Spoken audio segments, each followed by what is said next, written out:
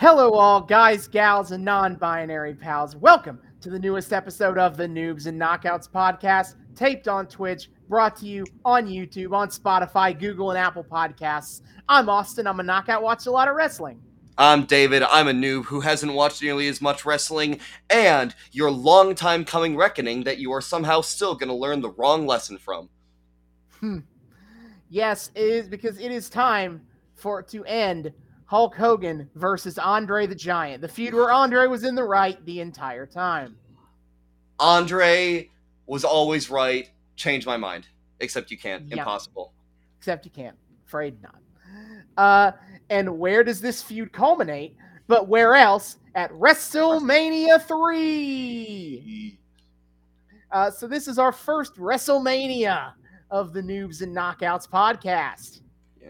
My first WrestleMania ever, actually. It's true. We've kind of unintentionally avoided them. I've never planned to not avoided WrestleMania feuds before, but part of the problem of WrestleMania is that they're very long. It is. So that's always been a bit of a stuff. Yes.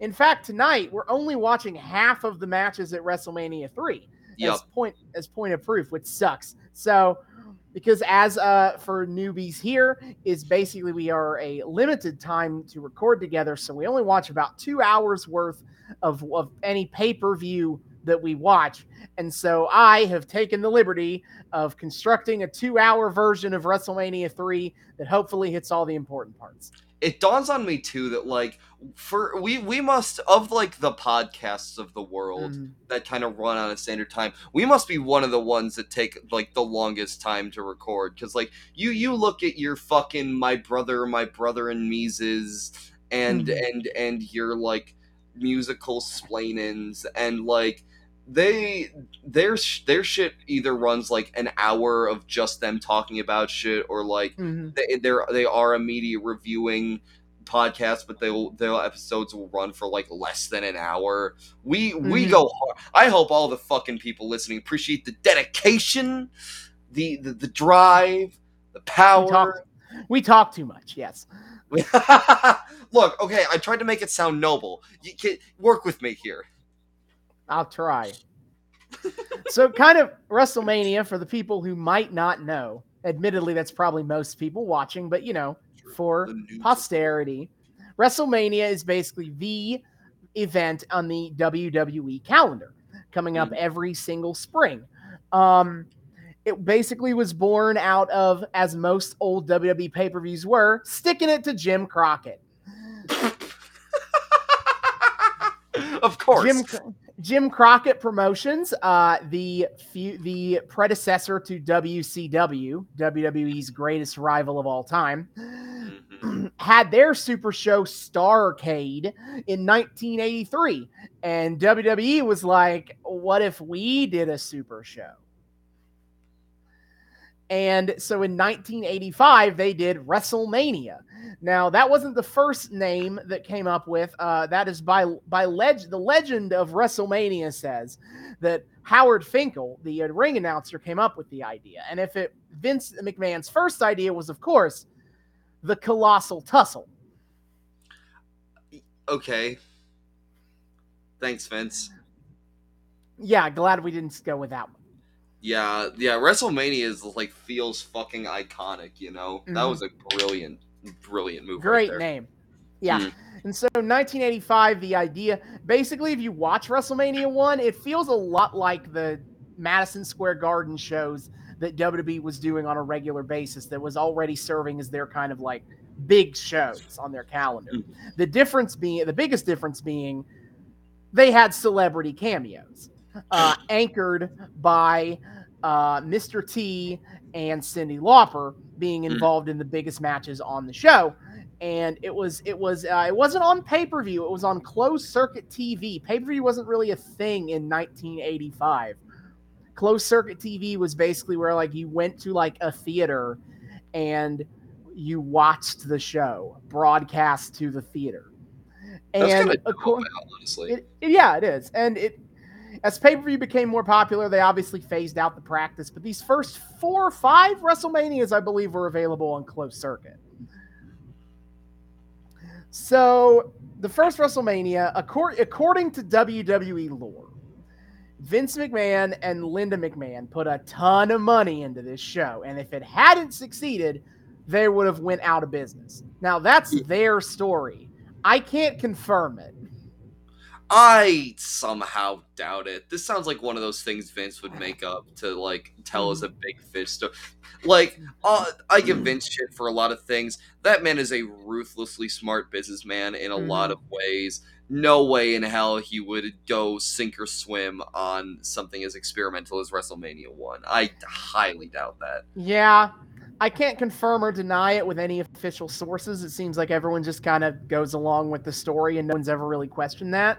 So I couldn't tell you if it's real or not. I just feel it's important to tell as part of the lore. Fair enough. Anyway, WrestleMania 1, though, was a smashing success for the company, and so they decided to keep doing it again. So then WrestleMania 2 happened, and it was successful, but also a dumpster fire. I've heard bad things about Wrestle 2. WrestleMania 2 is the worst WrestleMania ever, in my opinion. Other people will tell you WrestleMania is 9, 11, or 27. I disagree. I argue it's 2. And the reason for that is because there is no good matches on the show. A lot of people like to give the earliest 2 WrestleManias. They're a bit weird to watch, all right? Because the style of wrestling at the time is very different from what you see now, and it's hard to properly apply modern standards to the early WrestleManias. That having been said, fuck that. WrestleMania 2 sucked. There's not a single good match on that show. And there is absolutely no other WrestleMania I can say that about. Therefore, it's the worst in my book. And I've seen all of them. But the thing that really made it fail as an enterprise was they decided they were gonna go bigger than what they did at WrestleMania 1. So what they did is they put it in 3 different venues. The first hour of the show took place at Madison Square Garden. The second hour of the show took place in the Rosemont Horizon in Chicago, and the third took place in Los Angeles. Okay. And if you were a live attendee of the show, basically you got to see 1 hour of live wrestling, and the other times you're watching a monitor. Oh. To watch the other 2/3 of the show. Wait, now that I think about it, that's really fucking dumb. Yeah, it was dumb. And it basically also made the production terrible because WWE didn't have 3 people who could like run production to adequate standards. They had a bunch of guest commentators and they were all bad. Oh no. I think the best of them might have been Elvira in LA, but other than that, they got Elvira? That's so dope. Yeah, okay. Yeah, the number of celebrities who have been involved in WrestleMania is actually kind of wild. A lot of, especially the 80s sets of names. So WrestleMania 3, they scrapped that idea, and instead they are just gonna go for the biggest show possible. In this case, filling out in the Silverdome in Detroit, in Pontiac, Michigan. Yeah, baby! They're at the Silverdome, and it is one of the largest attended crowds in WWE history. And for the longest time was the highest attended they've ever had. Nice.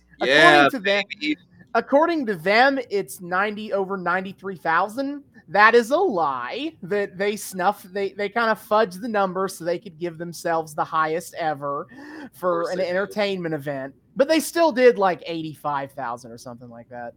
That's still impressive. They did an impressively high number, but they had to just fudge the numbers just so they could have to say that we had the highest number ever for anything. Go fuck yourself. God damn it. Of course. See, this is why I didn't fucking believe the first part, because Vince lies about this shit all the time to aggrandize himself. Yeah. Carney's gonna carny, I guess. Mm-hmm. Oh, Pinocchio-ass motherfucker. Yeah. So, I don't really have any bits Normally during this part of the show, I talk about, well, how have the stories advanced since the last time we were here? They haven't. They really haven't. As has been a regular feature of this arc for this show, is this kind of realization that we are in the 80s. And in the 80s, storytelling wise, in terms of pacing and structure, you do the stuff to get to the match being made official. And then after that, nothing really happens. Yeah, one could argue that the story really hasn't advanced for the past, 2 or 3 times we've done this arc. Yeah, it was because it was like episode 2, I think, of this arc where the match became official, and then the other. Episode 3. The first time was the trophy stuff. The second time was will you do this? Yes. Third time was contract signing, and then fourth time spinning our fucking wheels. Yeah. Well, I don't know if I consider contract signing story progression. It was the same shit. It was just made super duper extra business official. Everything you truly needed to know happened in the first 2 parts of this. 2 parts. This fucking era. All the rest was just great little filler bits of Gorilla Monsoon and Bobby Heenan arguing. Yeah. So do I have anything to mention? No. So instead, what I'm going to do is we're going to run down the 12 match card. And that's another thing is these early WrestleManias, they stuffed these cards to get as many matches in here as they could. Yeah, and so a lot of them are short. So that also means the big matches take up a lot of time. And that's why we're only watching 6 out of 12, even though we're covering 2 of the 3 hours of WrestleMania 3. Yeah. Because they fit 6 other matches in that leftover hour. Mm-hmm. So the first match that we are not going to watch is the Can-Am Connection, Rick Martel and Tom Zink. We've talked about them a little bit. One of them is American. One of them is Canadian. They like celebrating both those countries. Yep. And they are very attractive. Mm-hmm. Taking on Bob Orton and the magnificent Don Morocco, who are just I don't really have anything to say about them. The next match we're going to skip, and there are 2 matches here that we are skipping that I wish we weren't, because we covered a lot of their plots during these episodes, and it felt wrong to miss the payoff. Billy Jack Haynes versus Hercules in the Battle of the Full Nelson. Oh, God, no. We've watched these guys full Nelson eat each other for so long, and we don't even get to see the payoff. Their Nelsons are so full. Some might say their Nelson runneth over. Mm-hmm. I wasn't expecting a good match out of it or anything, but again, it's the principle of the matter. We do these things on principle, damn it. Yeah. The third match, and that we are not going to watch, Hillbilly Jim, Haiti Kid, and Little Beaver versus King Kong Bundy, Little Tokyo, and Lord Littlebrook. The mixed tag match, because Hillbilly Jim and King Kong Bundy can wrestle each other. The Little People wrestlers, the other 4, can wrestle each other. They cannot intermingle. These are the talls. These are the shorts. They don't mix. Yeah, so we're not watching that one. Great. I'm so disappointed. Oh, darn. Yeah. Here is a match that we are going to watch that, to be honest, I just really wanted to see, okay? Fair. It's probably the least justified match here when I was thinking back on it. But also, some of this was about filling in a 2-hour gap, trying to fit a 2-hour block. So Harley Race versus the Junkyard Dog in a loser must bow match. The reminder, Harley Race is the king, and Junkyard Dog is like, this is America. We don't have no kings here. I'm a dog. And so the loser of the match must bow to the winner by stipulation. As you do. Okay, the next match that we are going to watch that literally was just in here because it fits under 10 minutes, and I needed something that was under 10 minutes to fill this out. The Dream Team of Greg Valentine and Brutus Beefcake versus Jacques and Raymond, the Rougeau brothers. Okay. Yeah, remember the Dream Team, Greg Valentine, the Hammer, takes 15 minutes to warm up. Oh God! I always forget that's him because like that's such a I He don't never know. wrestles for 15 minutes as well. Yeah, he never gets to fully warm up. Oh wait, no, this is under 10 minutes. He won't be able to warm up. Yeah, Ah! this is bad. And then Brutus Beefcake, the soon-to-be barber. Oh Ed yeah. Leslie, he's great. Yeah, this is actually kind of paying off something because this story progresses the bit where like we had the match with the Dream Team and Adrian Adonis, and Adonis accidentally started cutting hair. Got his and it begins the and transition to the barber. yeah, and then of course Jacques and Raymond, they are French Canadian. Oh no. We must hate them because they are foreigners and they're pompous foreigners. Boo. Oh, they're actually the baby faces here because Wait, Valentine and Beefcake are heels. Oh, I always think that the barbershop turn is a heel turn and not a face turn. It's a face turn. Fuck.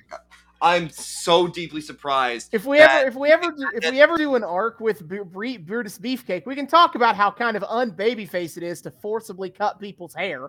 But okay, he is a babyface. You told me about this. Yeah, okay. No, I'm just deeply surprised that in the 80s we can simultaneously have a tag team that goes ha ha and is also babyface. Yeah, impressive. Really progressive for the time.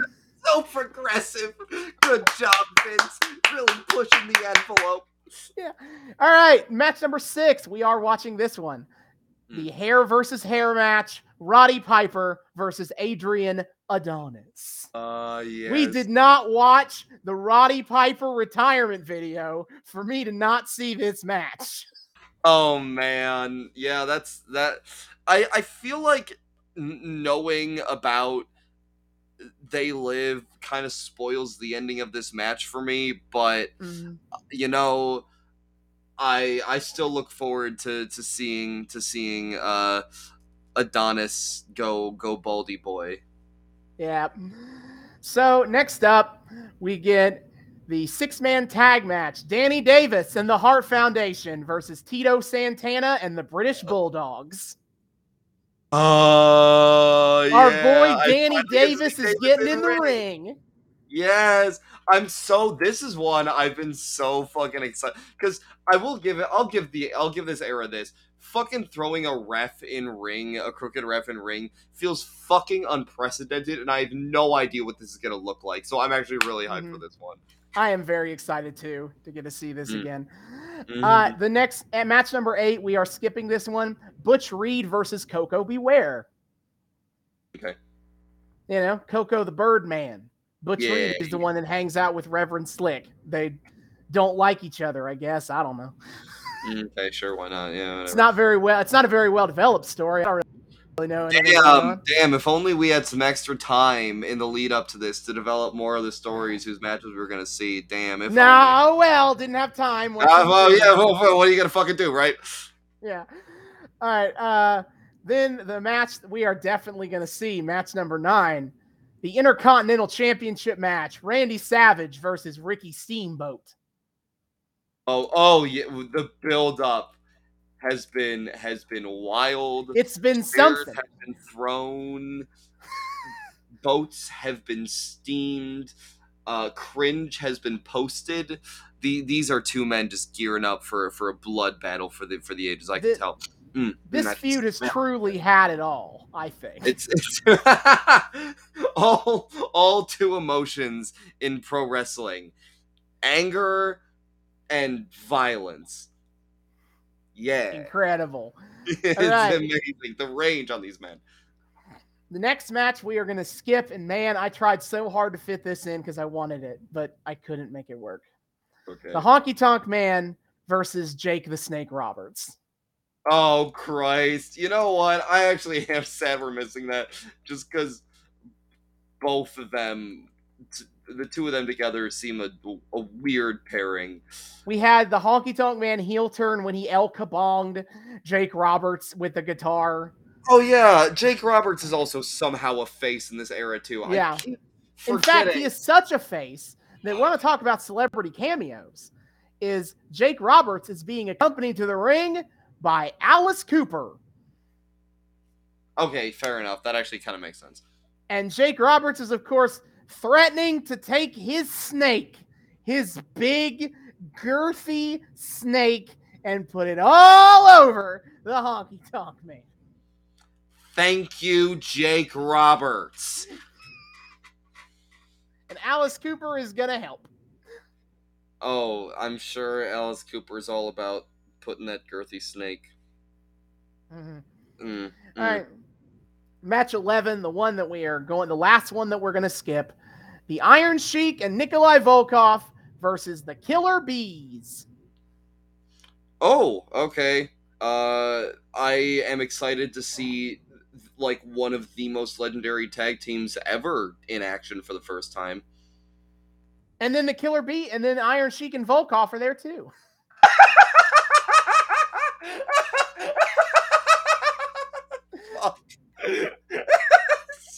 You're right. You know, when I think of tag teams that have gone down in history, Nikolai Humph, Iron what? Nah, man. The Killer Bees with their fucking modern ass looking black and yellow Skechers. Those are the two. They stand at the pinnacle. As some lesser wrestler whose name I can't fucking remember once said, the Cream rises to the top, or in this case, if you will, the Bees buzz to the top. Of course. And I said we're skipping that one. We're not watching that tag match. Wait, we're not watching. Fuck!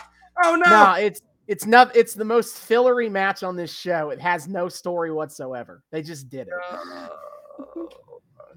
But then you're gonna let me see Volkov and Sheik together. It's gonna happen. I'll work on it. And then the final match of the show, the main event that we are definitely going to watch. Are you kidding me? Hulk Hogan versus Andre the Giant for the World Heavyweight Championship. Yep. And we've been here for the greatest arc that WWE didn't tell of Hulk Hogan being a toxic friend that is an egomaniacal piece of shit, and Andre gaining some self-respect and getting away from Hogan and challenging him for the title that Andre deserves a shot at because he's been unbeaten for 15 years. Yeah, this has been one of the most compelling stories I think we have ever followed on this podcast. The layers that exist, the emotional depths that the storytelling goes to, and yet somehow it wasn't fucking even written to be like that. We have discovered such a deep, layered, nuanced, riveting story at the heart of all of this, and you're not even supposed to look at it that way. No. How the fuck did Vince and Co. accidentally write one of the most damning character pieces on Hulk Hogan of all time and have it just not actually be that way on purpose? How do you just fucking stumble into this is incredible to me. I am unironically, like, this is one of my favorite stories we have followed. I'm not even memeing right now. Unironically, because of, like, the layer peeled back underneath that Austin and I have discovered in this story. It's compelling beyond words, dear God. It's incredible having watched Hulk Hogan's descent into doubling down, where he went from despondent that Andre would betray him, man, to then he got mad about it. And then in the most recent episode, he then also blamed Andre for betraying the children. This is so perfectly fully framing him in his mind as having been the bad guy the whole time. I don't understand. Like, they wrote just a chilling depiction of a toxic friendship corroding into nothingness, and it wasn't even on purpose. Oh god, I'm gonna have way more to say on this in the back half, but just as a lead up, I just need to remind everybody how harrowing this specific tale is. And I mean, we all know this. If you don't know this, welcome to Wrestling Booking 101. This ain't gonna have a happy ending, folks. At least not a happy ending. Not as the way we have defined it, story, no. not the actually written story. Yeah. Yeah, there's only one way this story ends. And and we all know it, and we are dreading it. We run from it. But Hulkamania arrives all the same, brother. I am inevitable, brother. Christ. God. Oh, man. I'm ready. I've been stealing myself for this forever. I think we just have to do this. Yep. It's time to go. And if you would like to watch along, you can do so at Peacock, WWE's American streaming partner, $4.99 a month with ads, $9.99 a month without ads. Gets you all of WWE's streaming library. If you're outside of the US, you can still use the WWE Network at $9.99 American dollary dues. Or you can go on YouTube. I guarantee that WWE has put up Andre Hogan on YouTube in full by this point. Probably Steamboat Savage too, to be honest. That's another famous match from this show. We'll get there. But for now, we will see you guys in the back half to talk more about WrestleMania 3. Later.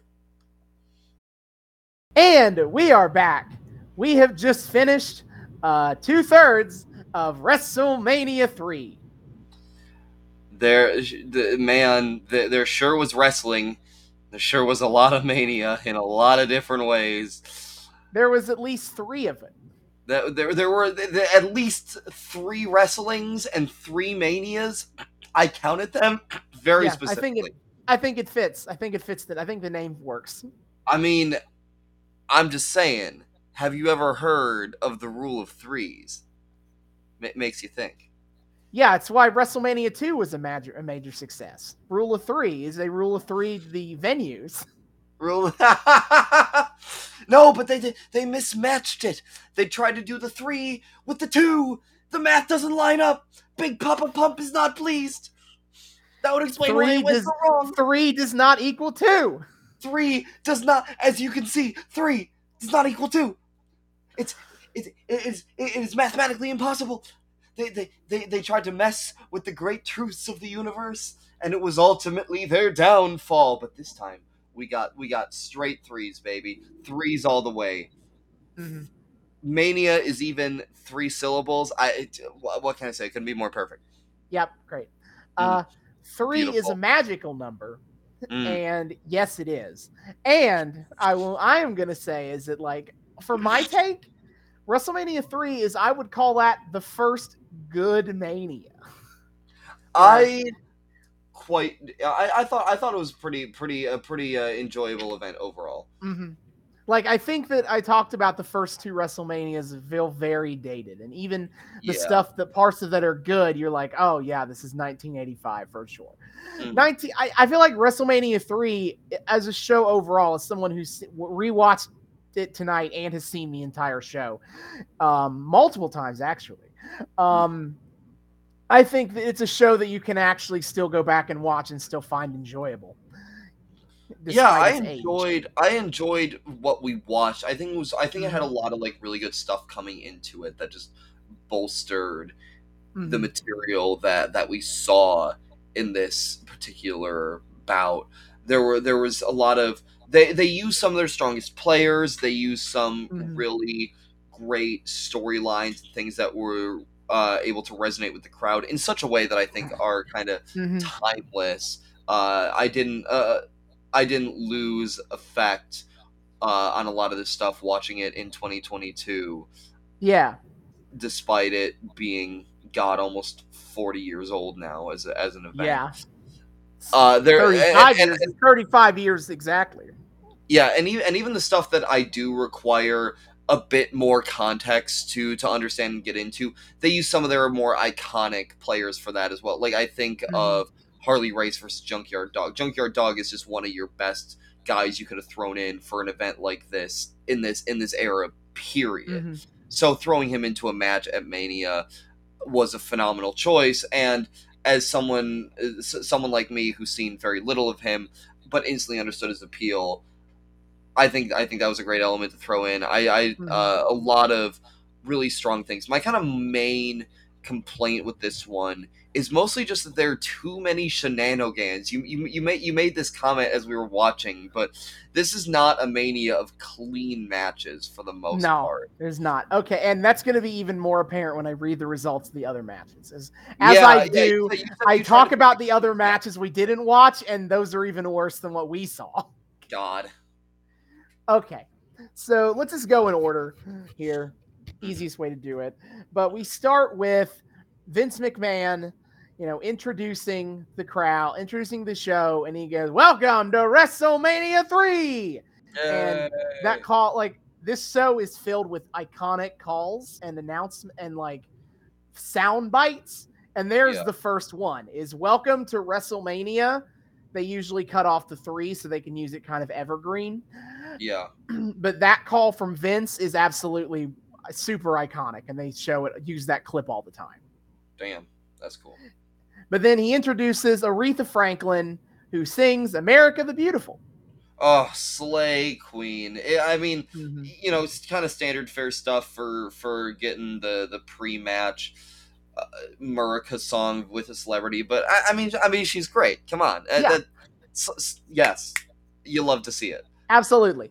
And then we get introduced to the commentating team of Gorilla Monsoon, Jesse the Body Ventura, and kind of popping in throughout the night, you get Bob Uecker and Mary Hart. And I'll have more to say about them in the 6-man tag match. But overall, I just kind of liked their energy, and they felt enthusiastic to be there. Mary Hart seems super happy to be here. It did crack me up. Gorilla seemed to really be struggling to remember where the hell Mary Hart was from. From the media standpoint. He's like, and here we have Mary Hart, who's from, as you all know, tonight. Yeah, that's it. Yeah. Oh yeah, of course. Come on now. Mm-hmm. Yeah, I really got a kick out of that. Gorilla has no idea what the hell Entertainment Tonight is. He looks like he's reading off a phantom teleprompter. Yeah, there's a cue card. There's a cue card right there, and he's looking at it. Gorilla, but they can't fucking go back and forth with Gorilla. Word by word, Entertainment Tonight. What does that say? Entertainment tonight. What? We're stone cold when you need them. What? Entertainment Tonight, son. Yeah. No, but seriously, Mary Hart seems so happy to be here. It's adorable. Yeah, it's great. So the first match of the night that we didn't watch, the Can-Am Connection, they beat Bob Orton Jr. and the Magnificent Morocco. It kind of was pretty out. That was actually very straightforward. The Can-Am Connection just won the match. Nice. Well, good for them.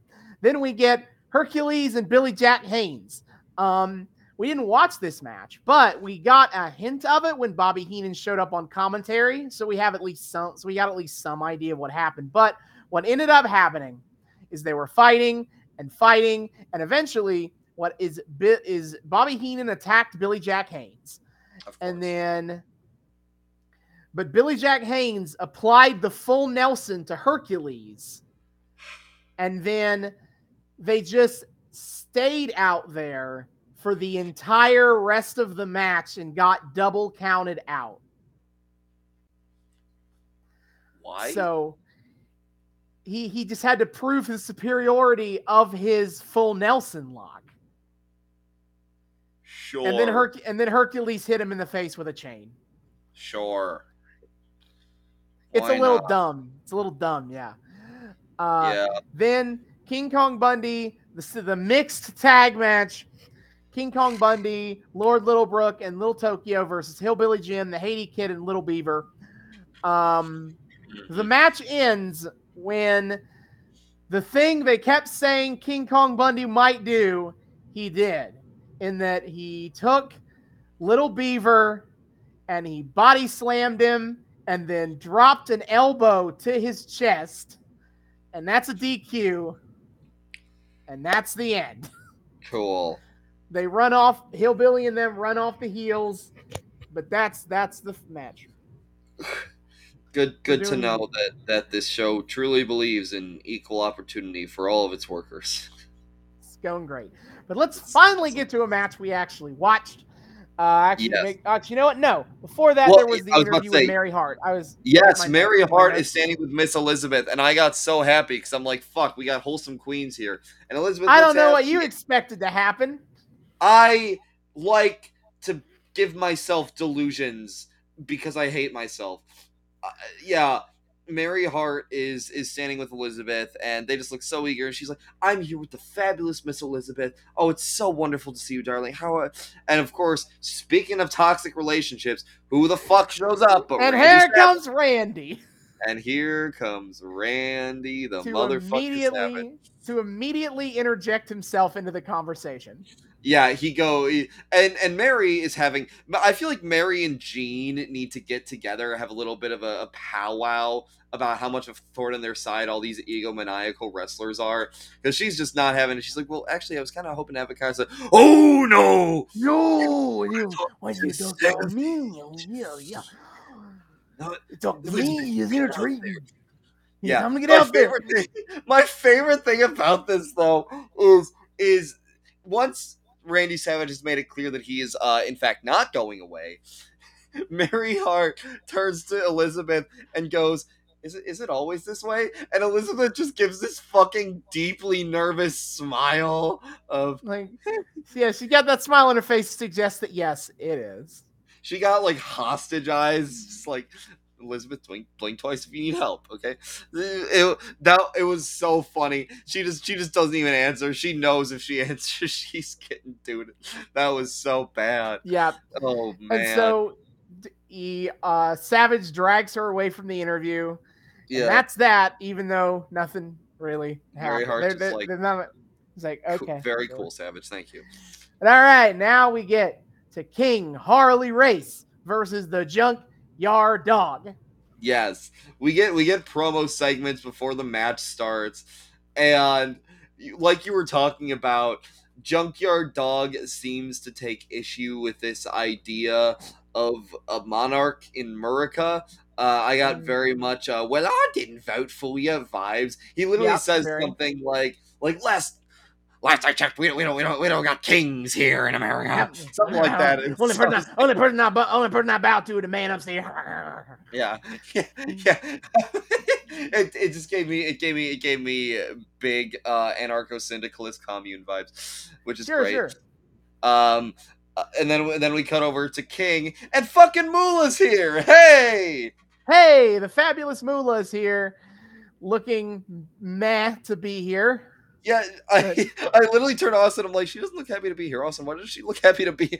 She looks like she's here under duress because I guess since she's the queen of wrestling, she's got to be the one to crown the king when he wins. Right. Yeah, and then old JYD is now his interview. He's now like, I'm gonna get that crown. I'm the king. That sounds pretty good around the dog. Yeah, which wait, hold up a second. Monarchy for me, but not for thee. Junkyard, what are your ethics here, buddy? I don't know. I guess if I had to try to give an explanation, they showed this bit that at one point he stole Harley Race's King's gear to fuck with him. So he put it on, and now he is tempted by the power. Oh God, it's like the Ring of Power. It is. It's like the One Ring. Yes. Junkyard Dog being like, got him. So they come out. Also, fucking Mr. Baseball over here. Oh is horny as shit for Moolah. Yeah. Okay. So Euchre was on commentary during the Bundy gym stuff. Yeah. So he was on commentary at that point. But then he sees the fabulous Moolah, and he just goes insane. He's like, "Oh man, I see why you guys are here all the time. Woo! I gotta go find Moolah."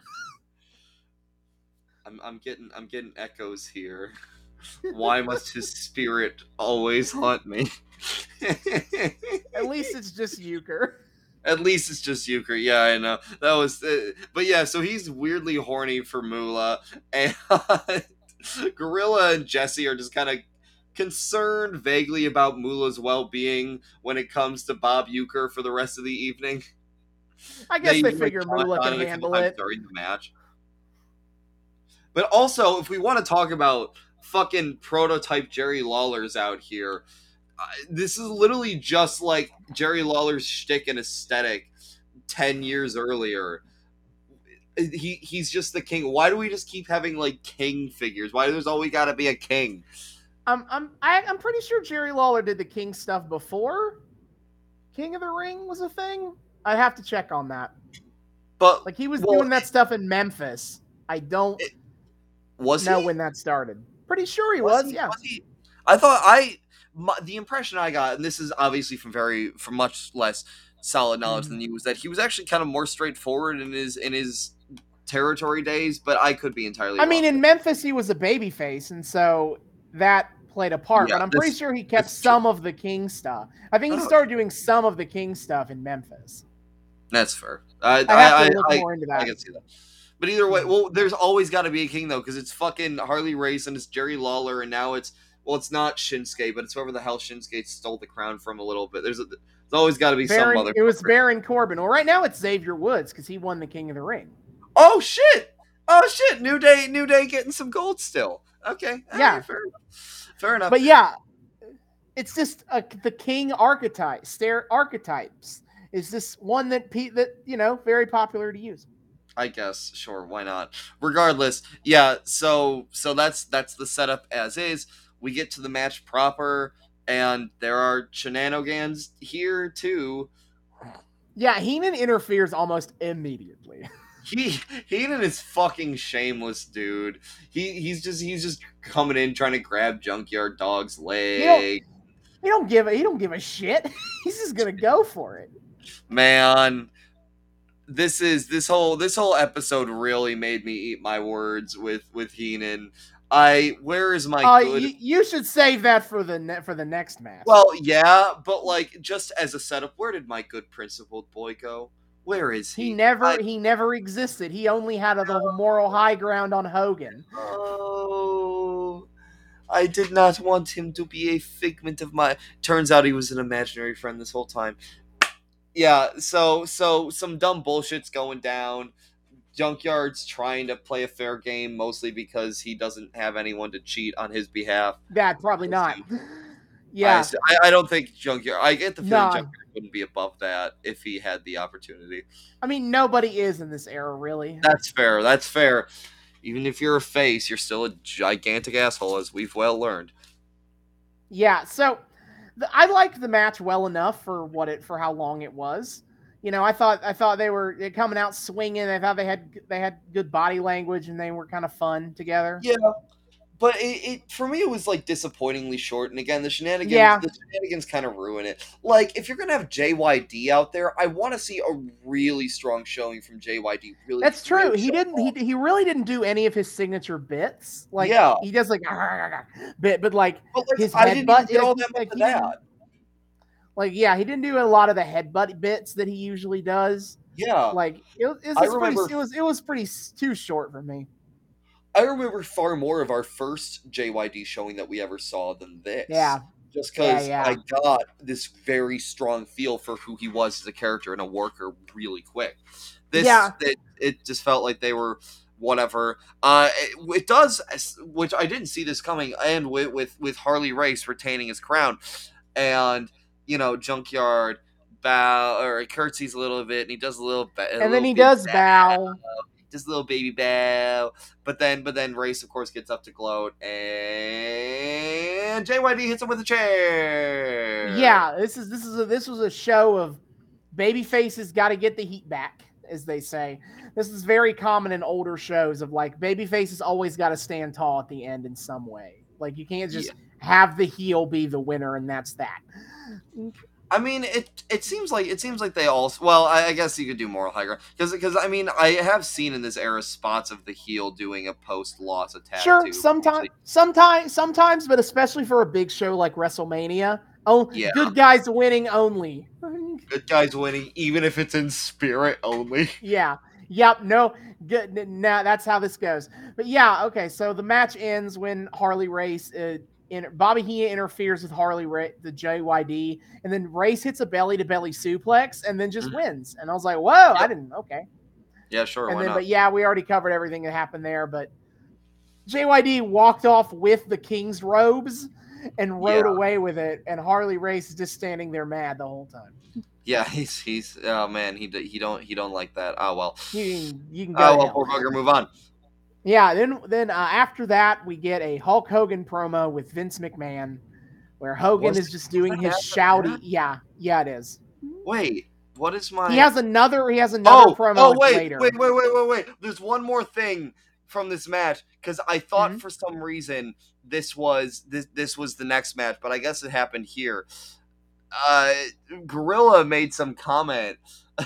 You know, if we're talking about shenanigans, he did do the Pearl Harbor job line. Pearl Harbor gets tossed around a lot these days. Okay, yeah. So just so people know, is that one of Gorilla Monsoon's biggest commentary catchphrases is when somebody attacks somebody suddenly and from behind.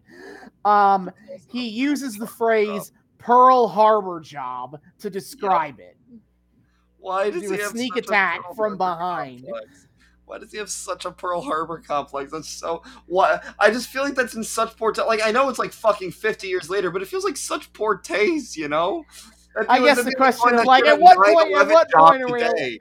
Well, that's a good question. Is at what point are we allowed to call a 9/11 job? At what point does that become acceptable? I can't wait for that day on the wrestling commentary for someone to say, "Man, that was a real 9/11 job right there." Yeah. But yeah, he does say that then, and I caught him saying it again during the Savage. Yeah, but wait, what did he even say that for? Because I think that was after the decision. That was after the match was done. I'm pretty sure he said that about JYD hitting him with the chair. Well, no, because he wouldn't have said that. That one he said he crowned him. We crowned him with the chair. He crowned him. And Jesse's like, oh, God damn it. No, you didn't say it. I don't remember the exact context for the Pearl Harbor. Because I literally I know that happened.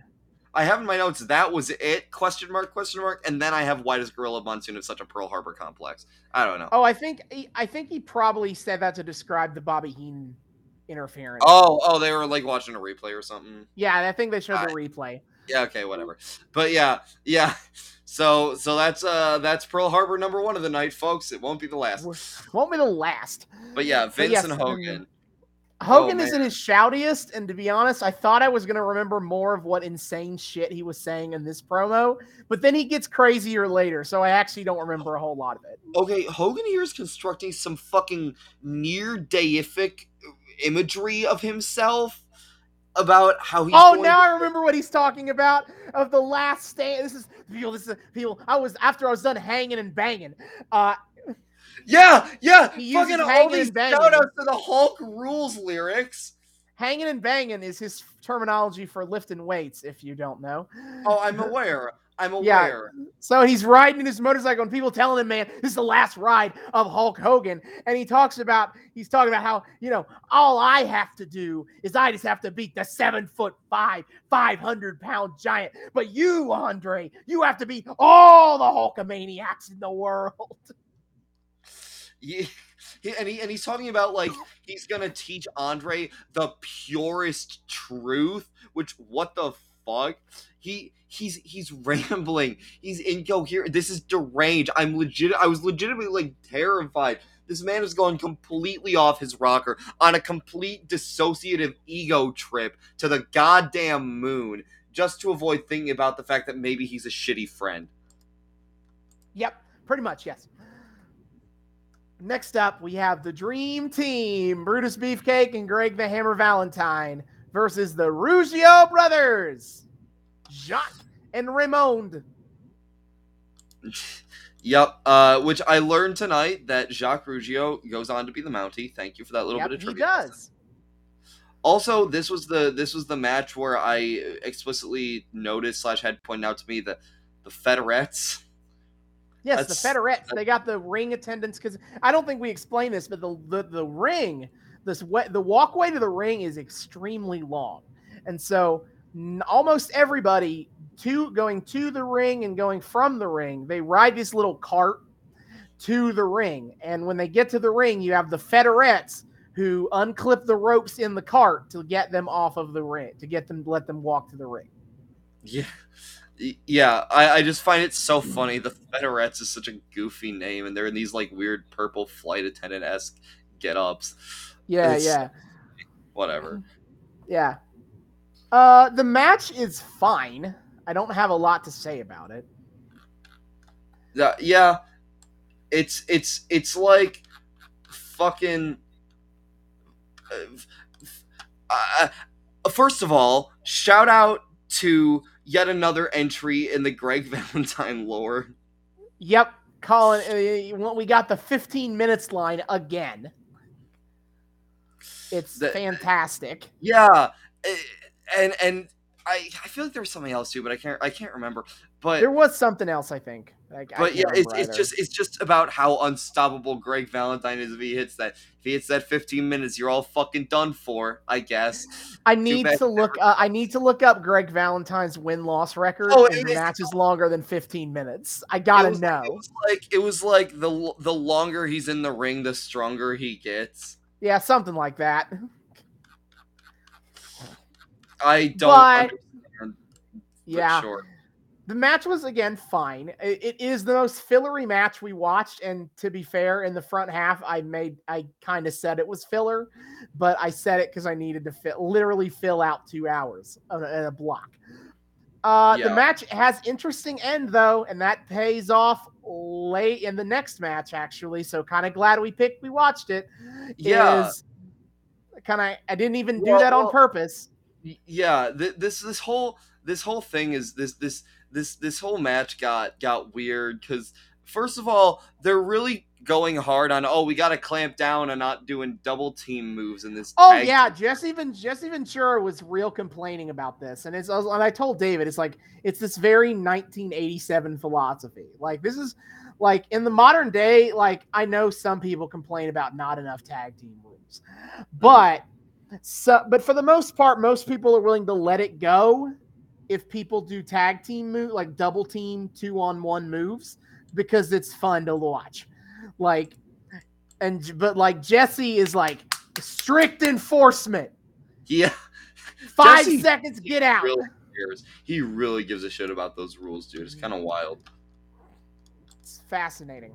It's really funny that the heel commentator is the one who's such a stickler. Mm-hmm. Well, I guess it makes sense for the 80s where even fucking heels or faces could break rules all the damn time. Anyway, yeah. Also at this point, Brain has jumped on commentary. He's having a Hulk-esque breakdown too. Yeah, he is trying to claim that he is 2-0 on the night. Because Harley Race won, and Hercules didn't lose to Billy Jack Haynes. Yep. Which Gorilla points out, well, first of all, your man didn't win that match either. Yeah. And then he's like, well, for my estimation, Brain, you're 1 for 3 because your man Bundy lost. To which Heenan's response was, I wasn't out there because I don't like midgets. So I wasn't out there. Too kindly to that. No, sir.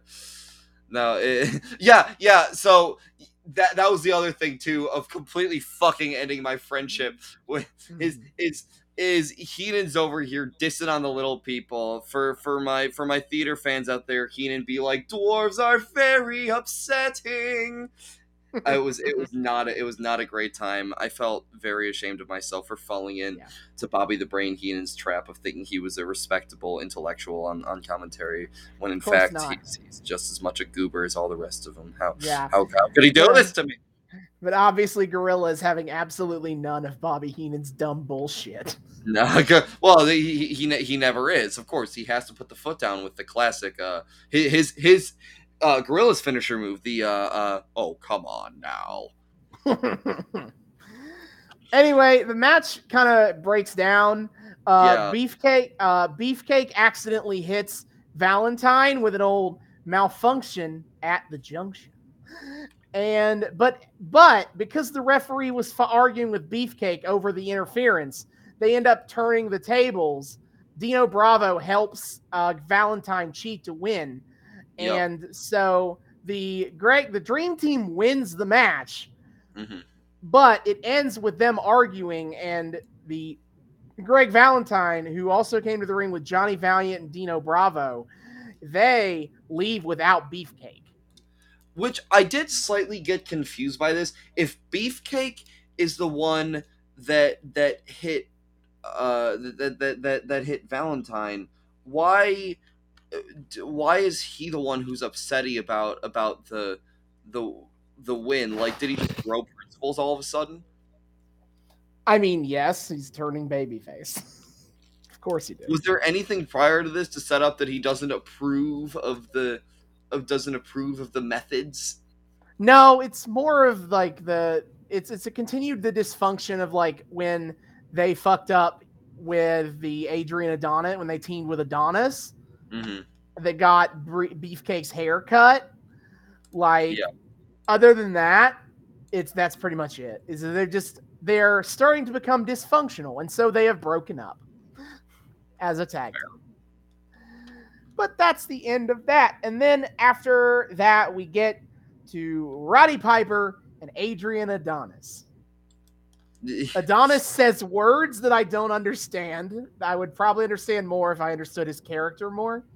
Yeah, I didn't. He's clearly making references to his bits, and I'm like, I don't know any of your bits. What are you saying? Yeah. And then we go over to Piper, and Piper's also this is just a night of mental breakdowns, I guess. Piper's losing his shit. He's real mad about Adonis, and he kind of fucking slips into a bit of a Scottish accent by the end of it. He got a little bit of that throat going because he's so angry. Yep. So then we get to the match. Roddy Piper's retirement match. Yeah, hair versus hair. Adrian Adonis has brought fucking hedge clippers to the ring, which I finally understand why that is because because his talk show bit, the flower shop, and so that's a holdover from that. But also, he's threatening to cut Roddy Piper's hair with the clippers. Yeah, and I mean, Roddy Piper destroyed his set. If that's the case, I don't know why Adrian Adonis was anyway. So I guess he's just real mad about his flower shop getting torn up by Piper, who was in like a fucking blood rage. They showed a clip of this, and I God, whatever everyone in this episode was on tonight, can I have some? They must have like done a communal round before the show. Like that was their fucking pre-show ritual. And oh hell yeah, it was pre-show, during the show, post-show. Come on. Poke all around. Snow everywhere. Snowfall in Michigan, baby. Infamous. Absolutely. Snowfall in March is happening here. Unironically, Michigan weather. Anyway, Piper comes to the ring, and he actually walks to the ring. He's one of two people who walk to the ring tonight. Yeah, don't ride the carriage to the ring. He's like, I ain't need that wheeled shit. I got two good legs. Also, was this now? Oh yeah, at the end of Piper's promo, he says something about he makes a joke about Adonis dressing in drag for his talk show bit, I guess. Oh yeah, he's like I'm not gonna lose to a man who wears a dress. And as you so clearly pointed out, and like I was thinking, I'm usually not one to rag on this point because I think it's dumb, but Roddy, Roddy, you wear a kilt to the ring. You wear a kilt always. Like I wouldn't. What's really the difference here? Way. But yeah, the it's really pointing out the hypocrisy. Like, what's the difference between a kilt and a dress? It's a few feet of fabric. That's about it. I just by your logic, buddy. Come on. What are you doing? Usually that line gets reserved toward people who wear kilts, not the kilt wearers themselves. I feel like you should know better than whatever. Yeah, come on, man. He's retiring tonight. I know I should just shut my mouth. I don't want to like poop the party or whatever. I'm just speaking my own 2 cents. You know, it's just me. Yeah. Anyway, we get to the match, and honestly, I liked it as like it felt kind of blood feudy. Like, it did. My only gripe, well, it's a slight gripe in that like it did feel very it was vicious, but like it was one-sided toward Adonis for almost the entire thing. For some reason, they didn't let Piper get a whole lot of actual hits in. They just saw him thrown around, which I thought was a weird move for a retirement. It did feel like a blood feud, mind you, but it felt like a weirdly one-sided blood feud. Yeah, we've kind of fallen, it's classic trope. We got it, baby faces usually just keep getting beaten down to build to the comeback and all that. Well, yeah, but the comeback wasn't even of his own volition. It wasn't. Because newly babyface Brutus Beefcake shows up in the ring, and after Piper's been tossed around, he's been disoriented, he's been fucking thrown into the ring post so many times, he's been tossed around, he's lying on the ground, he's knocked out, and Adonis gets him in this chokehold, and the ref is trying to check to see if he's knocked out, if he's doing the arm or anything, and Adonis, like an idiot, so he rose 1, 2, and Adonis just lets go because he thinks it was number 3. He's like, it's fine. I got it. And then he thinks he's won, and this gives Brutus Beefcake an opportunity to run into the ring and take out Jimmy Hart. Yep. And then Piper gets his sleeper hold on. Yeah, well, Piper doesn't even get up with his own volition. Fucking Brutus like shakes him back. Yeah, brings him, shakes him up, wakes him up. Get. So he turns around, gets a surprise sleeper on Adonis. 1, 2, 3, he's down. Yeah. But like, I just what a weird way to rob Roddy Piper of his agency in his final match. Like I see that. The moment that it's the thing of it's the ethos of this company wanting to create moments. It was a great moment, but the story to build to it I thought was kind of shit personally. Fair. That's fair. Of Roddy doesn't even do a single damn thing except hit a sleeper finisher, and that's what ends it. Yeah, weird. He could have had a little more hope spots. I agree. Yeah, that was, but it does make for a great moment because he gets the win. The crowd loses its fucking mind. They're on their feet. They go to grab there are professional barber supplies on the table by the ring. Which don't gotta use the hedge clippers. And Adonis brought the hedge clippers. They're completely for show. Come on, man. Don't talk a big game. Yeah. So Beefcake, and this is a bit of a revenge for Beefcake because of the aforementioned because of malfunctions at the junctions. Adrian Adonis cut Beefcake's hair last time we saw these two together, and so he grabs a hold of Adonis. And he starts shaving the head, and it mostly doesn't work. This is one of those things where like this never works. Like they try to do these bits like we're gonna shave their head live in the ring, and it always looks gross, and they always struggle to cut the hair. There's probably reasons for that. They don't really know how to use a shaving tool. Yeah. They're all sweaty and gross.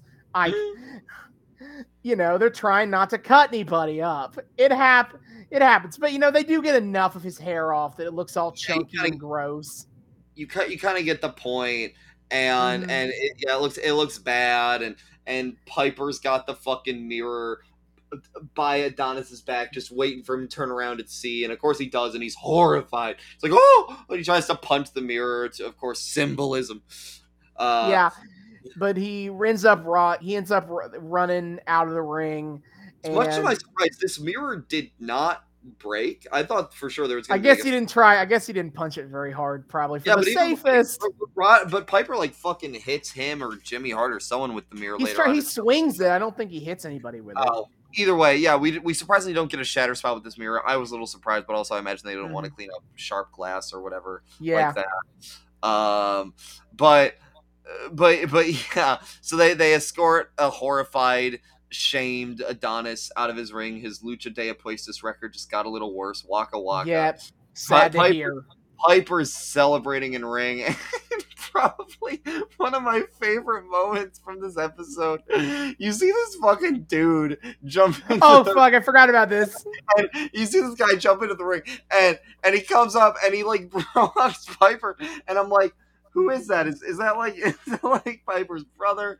Is that his Austin's like that looks like it could be his son, but I'm not entirely sure. So we're kind of puzzling over this, and then we cut to a different angle, and Piper's exiting the ring, and then Austin goes, it could be someone who jumped the ring, and I go, that'd be funny.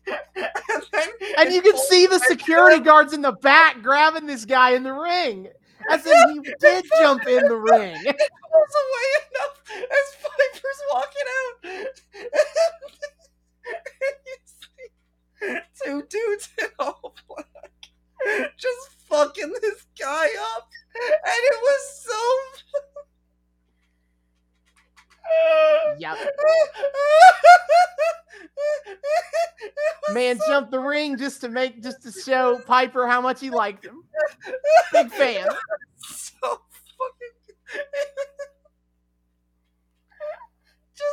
just the fact that it was in the background and it's Piper having this super triumphant moment. Everyone's loving him. He's reveling in his supposedly final moments in ring. It's so good. And then just in the background, this dude who jumped the ring to fucking hug Roddy Piper. This rando is getting roughed up by arena cops. It's so good. It's such a funny image. I will never be over you can't pay for this kind of production value. Absolutely. Oh my god. It was so good. Oh man, that was my favorite. Holy shit. Oh. Absolute good times. But Roddy Piper, he's ending his career on with a win. And that is that. Time to make they live. So then we move on to the 6-man tag team match. Danny Davis and the Hart Foundation versus Tito Santana and the British Bulldogs. Yeah, also at some point in this, Euchre is still being horny for Moolah, and I have no idea why. Why are we still on this bit? He couldn't find her, apparently. He like fucking went down to try to find Moolah to, I don't know, I guess sexually assault her, and couldn't, so he came back, the tail between his legs, like, I couldn't find Moolah. It's real shame, too. So Jesse leaves commentary to introduce the Hart Foundation himself. So commentary for this match is Gorilla Monsoon, Bob Euchre, and Mary Hart. And not Mean Gene. I don't know who the second tuxed up dude was. Do you know that other guy's name who's in the tux and doing ring announcing? Howard Finkel? Howard Finkel. That was probably it. Yeah. Finkel. Finkel he did this. Finkel describes Jesse Ventura as a person the same way you could describe Jesse Ventura's presidential run is the man who allegedly tells it like it is. Yeah. Such a great little take. Appreciate that.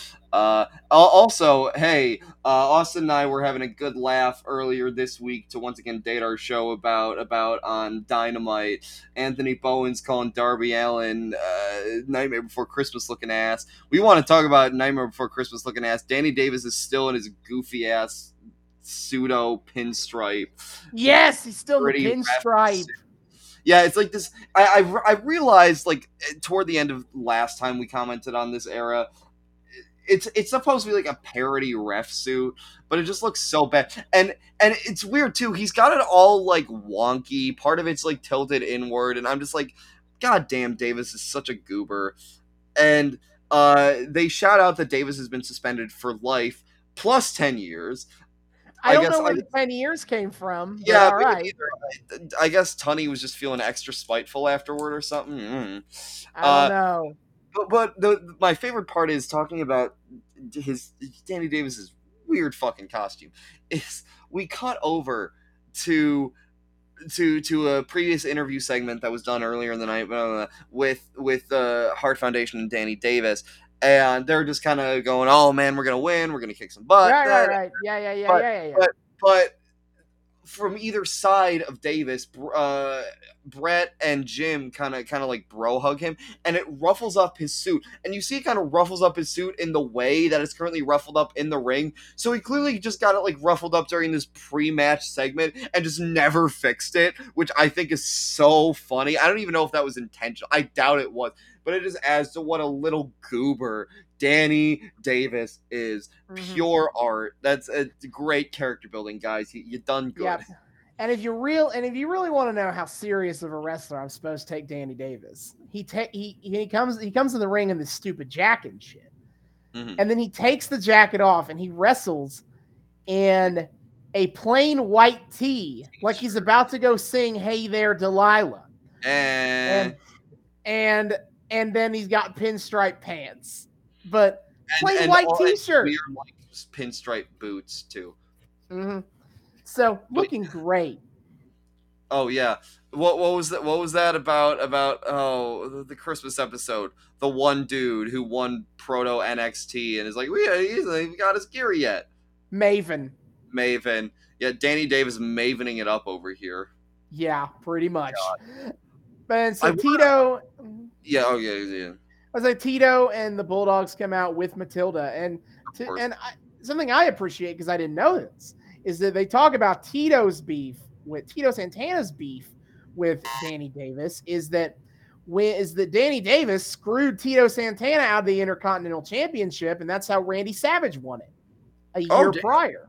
Oh yeah, I kind of missed that part, but that's a great little. I'll give it to him. That's a great little way to tie him into this triples match. Yeah. Also, I really want to shake the hand of like whoever trained Matilda. I just appreciate any dog who can be trained to faux attack like that. Matilda did her job.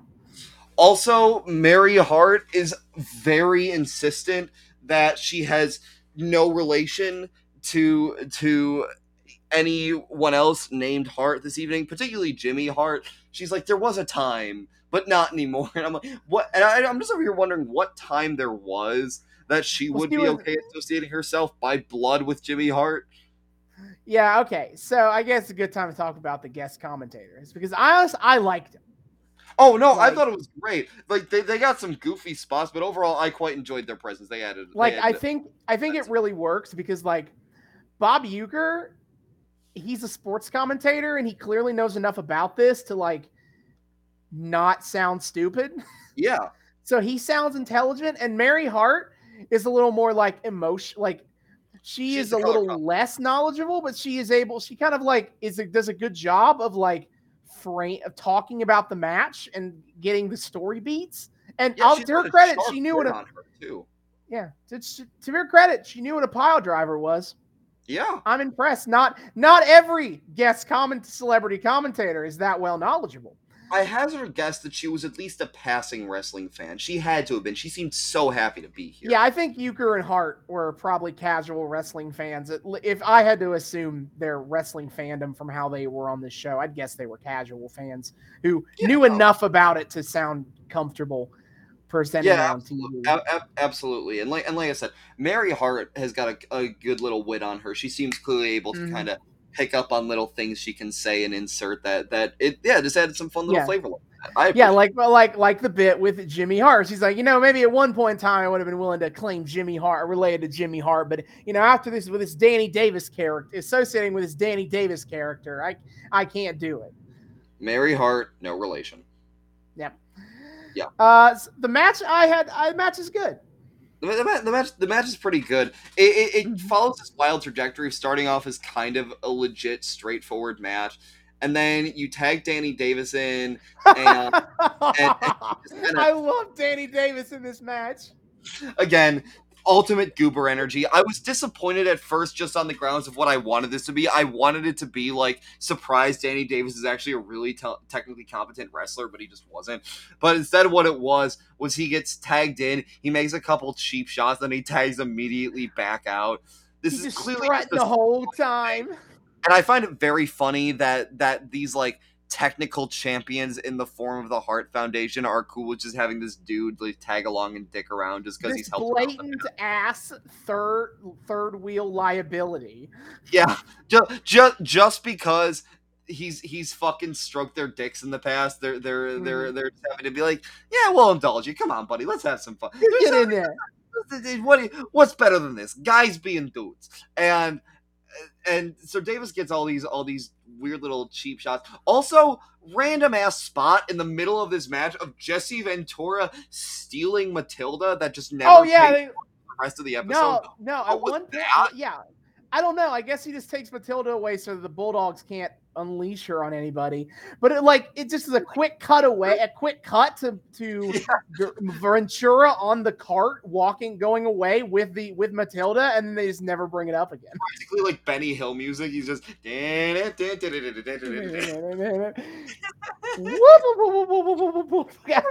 It's so good, very very good. But at one point, Davis tags back in, gets a little too cocky, and gets caught by Danny. Was that Davey Boy that got that? Yeah, that had to have been Davey Boy. Davey Boy.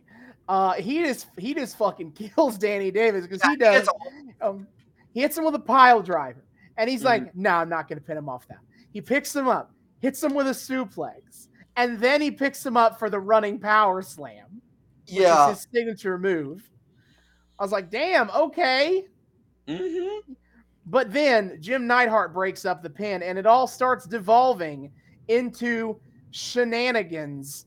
And in the ensuing brawl, Danny Davis gets a hold of Jimmy Hart's megaphone, clocks British Bulldog in the face with the megaphone, and then he pins him. 1, 2, 3.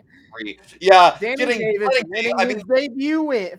Davis get the pin it was kind of like an obvious move if you think about it, but it was a great little way to just let this goober, this little gremlin of a man, just have his day in the sun for being such a little shit. I do have to appreciate though the segment, the extended segment where Davey Boy Smith is, to put the technical term on it, absolutely murdering Danny Davis. That must have been such a cathartic moment for the whole crowd of just watching him get his due. But then Davis and co still managed to get the dub. What a great little way to toy with the crowd's emotions of finally he's getting his retribution, and then he still cheats to win. No.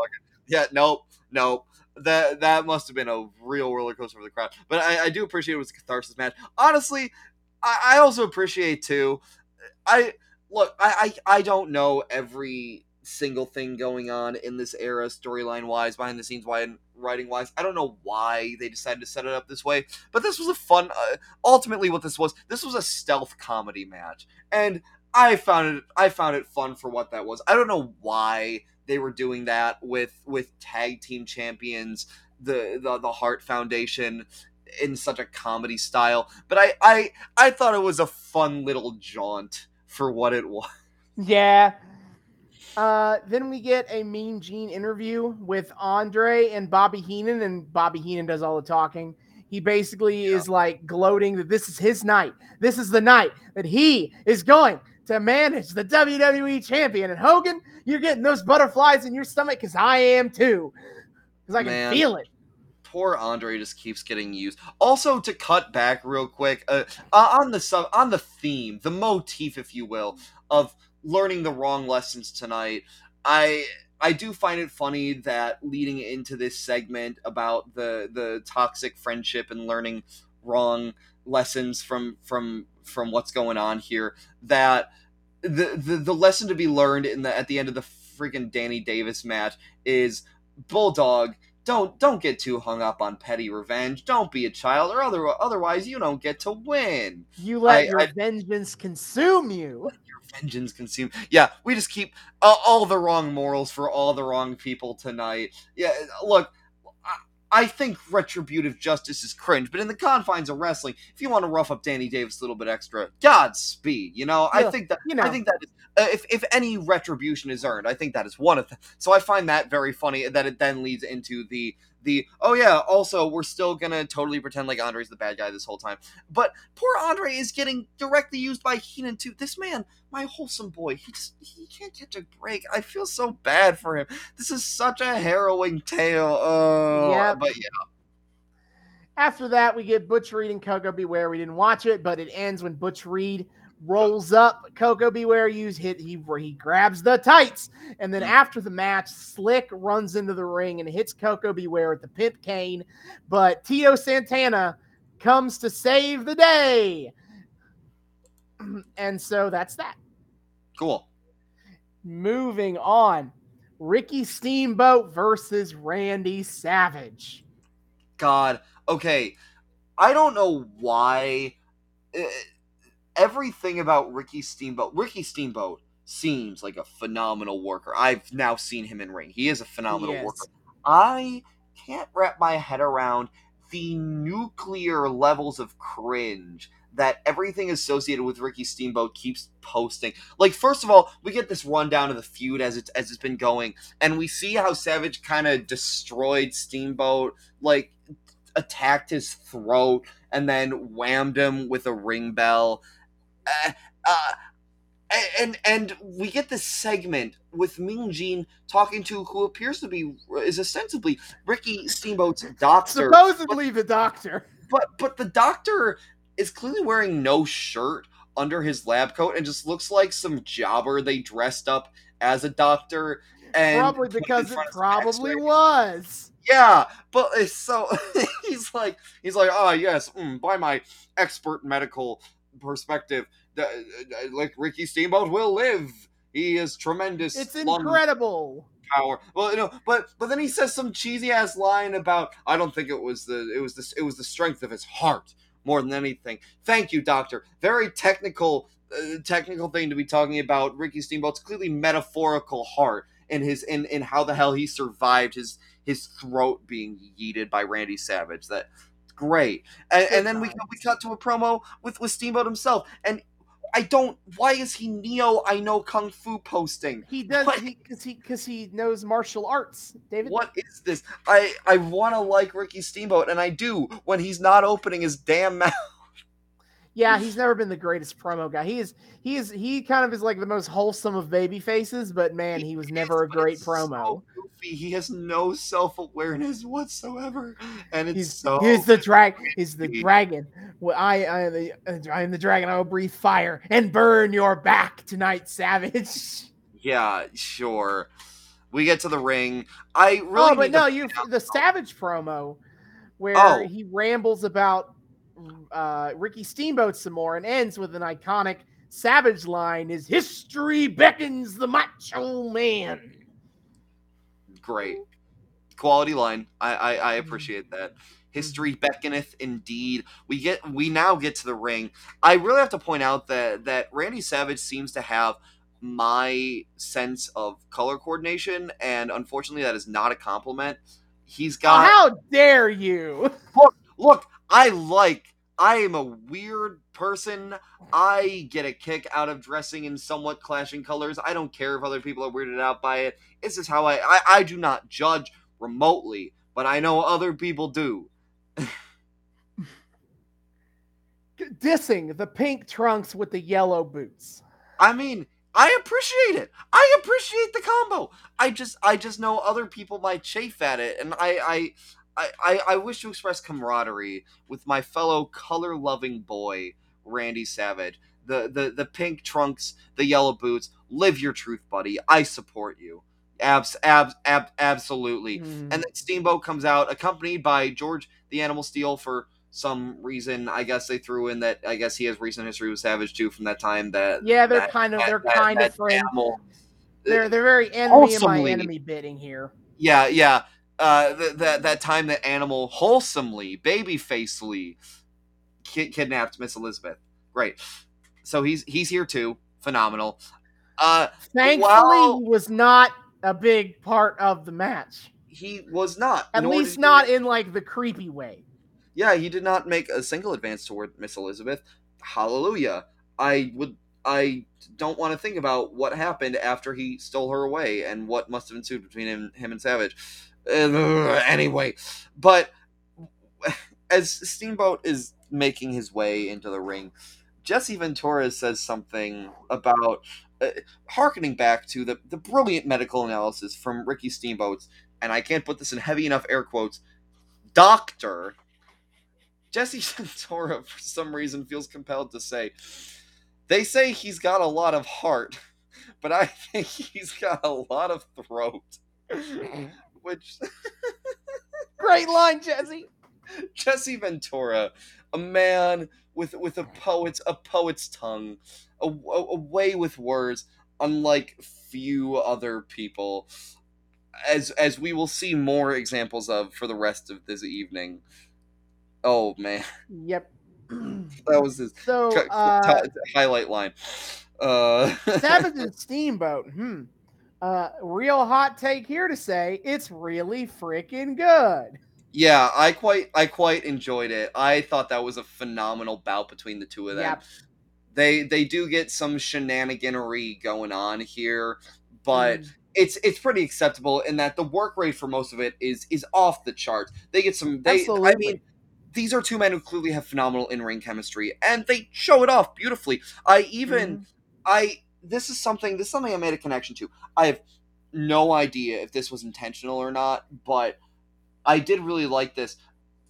Back during Full Gear, I guess now last year, the MJF Darby Allin match where MJF was dressed in a Randy Savage homage. He and Darby had this insane spot where they were grappled onto each other and they were like fucking roly-polying around the ring to try to pin each other. I saw like a tiny microcosm version of that in this match, wherein they're grappled onto each other and they do one rolls back to pin the other rolls back. And it's really lightning quick and it's just one and then they're done. But I almost wonder if that was a direct homage, if MJF was also Randy Savage cosplaying for that match. Because that was a legitimately great spot, and I could see how that could go on to inspire future spots like that. That was phenomenal. It's not like we focus a lot on this show whenever Randy Savage is on screen about just what a horribly toxic significant other he was, but goddamn, what an all-time great wrestler and character, talented worker. It's insane. His work still holds up to this day. His wrestling is to die for. That man had so much talent in him. I can't. It knocks me on my ass every time I watch him fight in earnest because the results are incredible. It's undeniable. But ironically, the cream rises to the top here. That was his promo, by the way. He was the one who did the cream rise to the top. I know. That was that. There are some things I do know about that I get to learn about. Pulling out cream cups of cream is amazing. Yeah, so goofy. Yeah, the match has a reputation. Go for it. I was gonna say, the match has a reputation as one of the greatest, if not the greatest, match in WrestleMania history. I would disagree that it's the greatest. I think that modern wrestling has kind of there's several matches I would put above it. But I will say is that it was the greatest match at WrestleMania for a very long time, and it is absolutely a classic. And so far outside of the kind of wrestling that the rest of the WWF was doing at the time. Yeah, we've watched a lot of this era, and they weren't doing a whole lot of stuff quite like Steamboat and Savage did on this night. This felt like a modern feud. We just saw a tiny little bit of it, a microscopic little bit of this, but it felt like a modern feud. It felt like this one really clicked in the sensibilities of how good wrestling storytelling can really work on TV in an era where they were still really figuring out how to do that. This felt kind of ahead of its time. It's been way too long since I've got to drop a really spicy take on this show. I'll drop a really spicy take right now that I'm sure would probably piss some people off if I said it. I think this is stronger than even Andre Hogan ends up being. I will. That's not spicy at all. I got the spicy take on that match. You just wait. Okay. I got the real spicy take on that match. But we'll get there. I'm here for it. I'm here for it. Also, in this match, we get another drink every time Gorilla says "fucking Pearl Harbor" spot. He does the Pearl Harbor job again when Savage sends Ricky Steamboat over the railing. He throws Steamboat over a table, over the railing, into the crowd. Also, Jesse Ventura can't stop saying larynx instead of like drinks. He keeps saying larynx, and I'm like, Jesse, buddy. Again, a man with a way with words. Although I will give him credit for this line is I think it was Savage gets hits a clothesline on Steamboat and Gorilla comments on it and says, "I wonder if that was deliberate." And Jesse shoots back, "Of course it's deliberate. You think he just fell right into it?" Yeah. Okay. What Gorilla was trying to say and didn't say it correctly was he was trying to suggest that what Savage did is he knocked Steamboat neck first into the ropes as an attempt to hurt him. And what Gorilla was trying to say was that like intentionally attacking his throat like that should be considered a DQ. But of course, all he said was that clothesline looked intentional. So of course, Jesse Ventura grabbed onto that and was like, "What?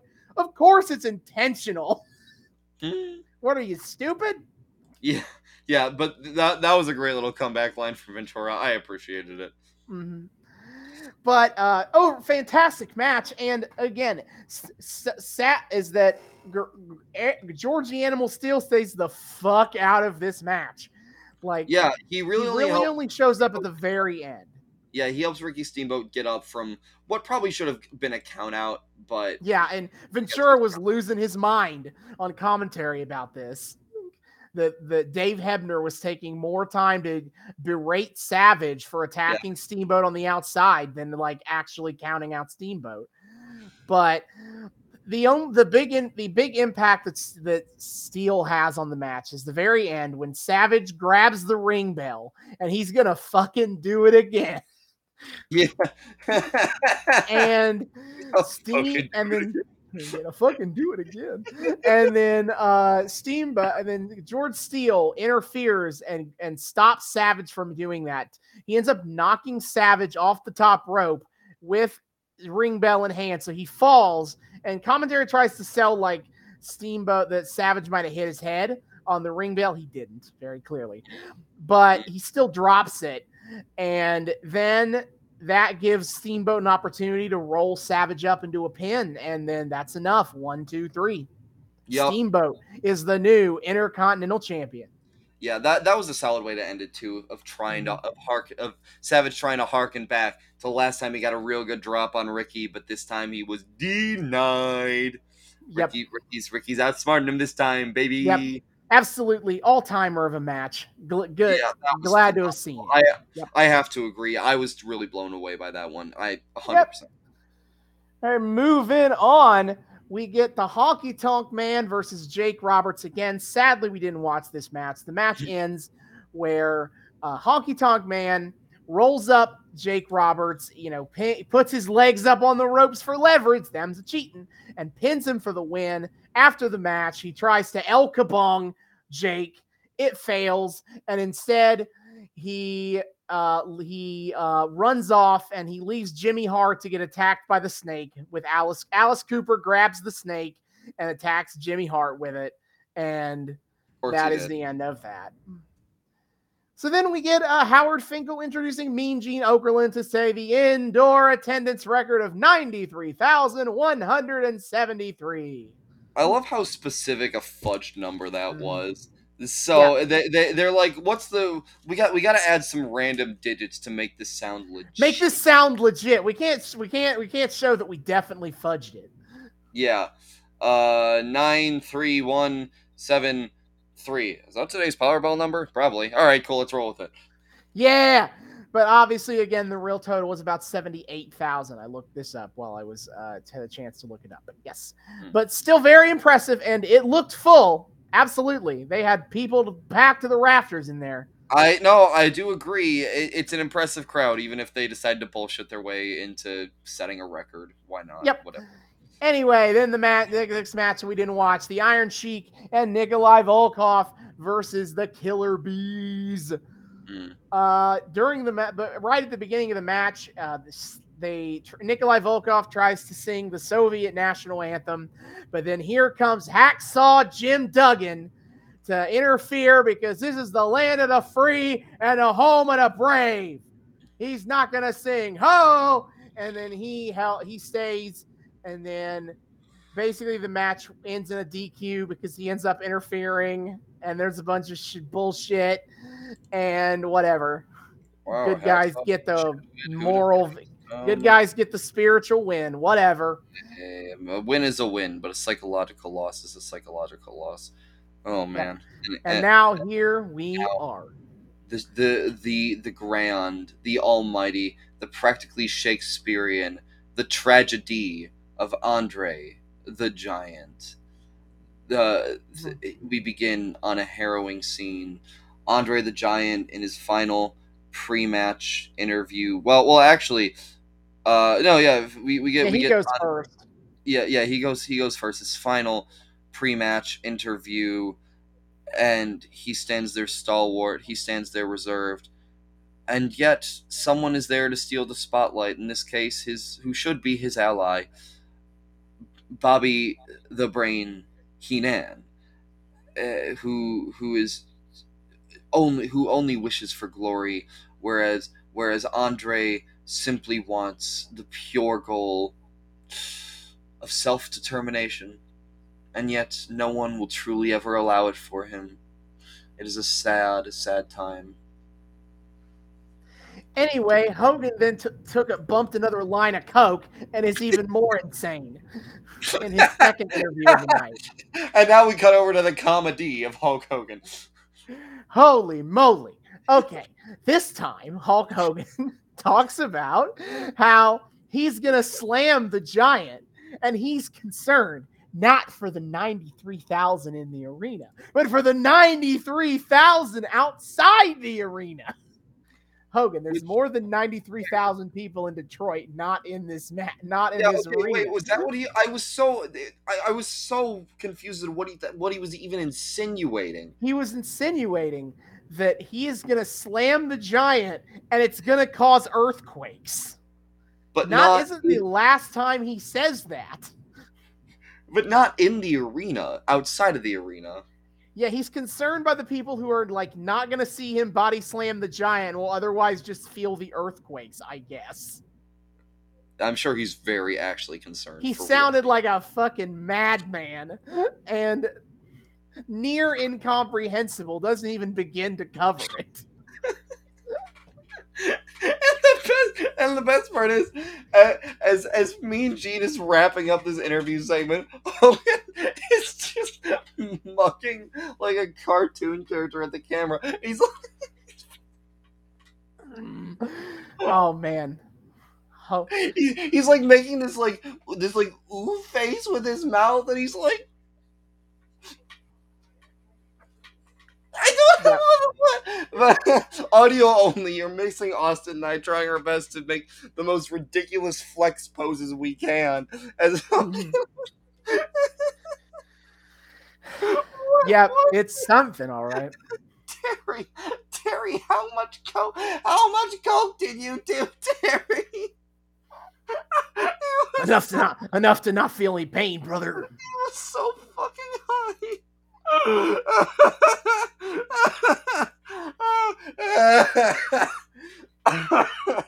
Christ. Now, then Hogan comes out. He walks to the ring too. And so here he comes, and as I mentioned to David, this is the most serious he ever looks tearing the shirt. He doesn't normally he plays to the crowd when he does it, and he just kind of rips it off in the corner while staring at Andre. Yeah, Hogan put on his serious business shirt rip. Some other small highlights is Jesse calling Bob Mr. Basketball. He tries to act like he doesn't know that Bob Uecker is Mr. Baseball, even though they've been making baseball jokes all night. Weird. Yes, Bob Uecker Bob Uecker does the ring announcing duties, and Mary Hart does the guest timekeeper. And Bob Uecker's call of Andre the Giant.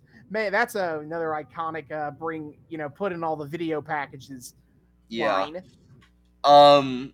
I can't even remember what got me to say this. It might have been something with Mary Hart. It might have been something else. I just wrote in my notes, 80s era stop being gross about women challenge impossible. I don't even know what inspired that, but I'm sure it was something.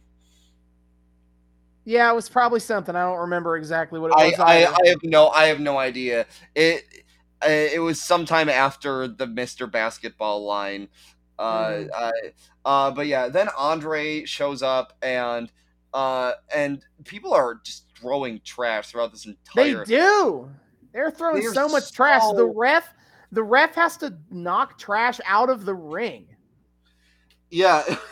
There's a spot where he catches one midair that you caught and flings it right back. Oh man. That's insane. God, okay. This is a point where I really need to ask. We can't be the only people that have lampshaded how fucked up this situation is if you actually like look at it with thought, right? We can't be the only people who have stopped to be like, this friendship actually kind of like looks toxic from the Hogan side, right? I'm pretty sure we're not. Okay, good. Thank you. Because watching this crowd be this vitriolic toward Andre, who literally is just, why are you booing me? I'm right facing the whole time.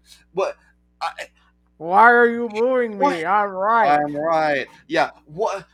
How? How did these people get this brainwashed into despising Andre the Giant this much just because he dared disrespect Hulk Daddy? Well, that's the power of Hulkamania, brother. Evidently. Hulkamania is a death cult. We have already talked about this. Yeah, I know we have. Oh man. Oh, that's a throwback. This is their death chant. Andre has dared question their dogma, their glorious leader's dogma, and just something in their psychological programming got switched on to turn into feral animals of hatred toward him. It was deeply disheartening. All right, I think it's time for my nuclear hot take. Oh, please. I think I've avoided a lot of those on this show, but it's my time.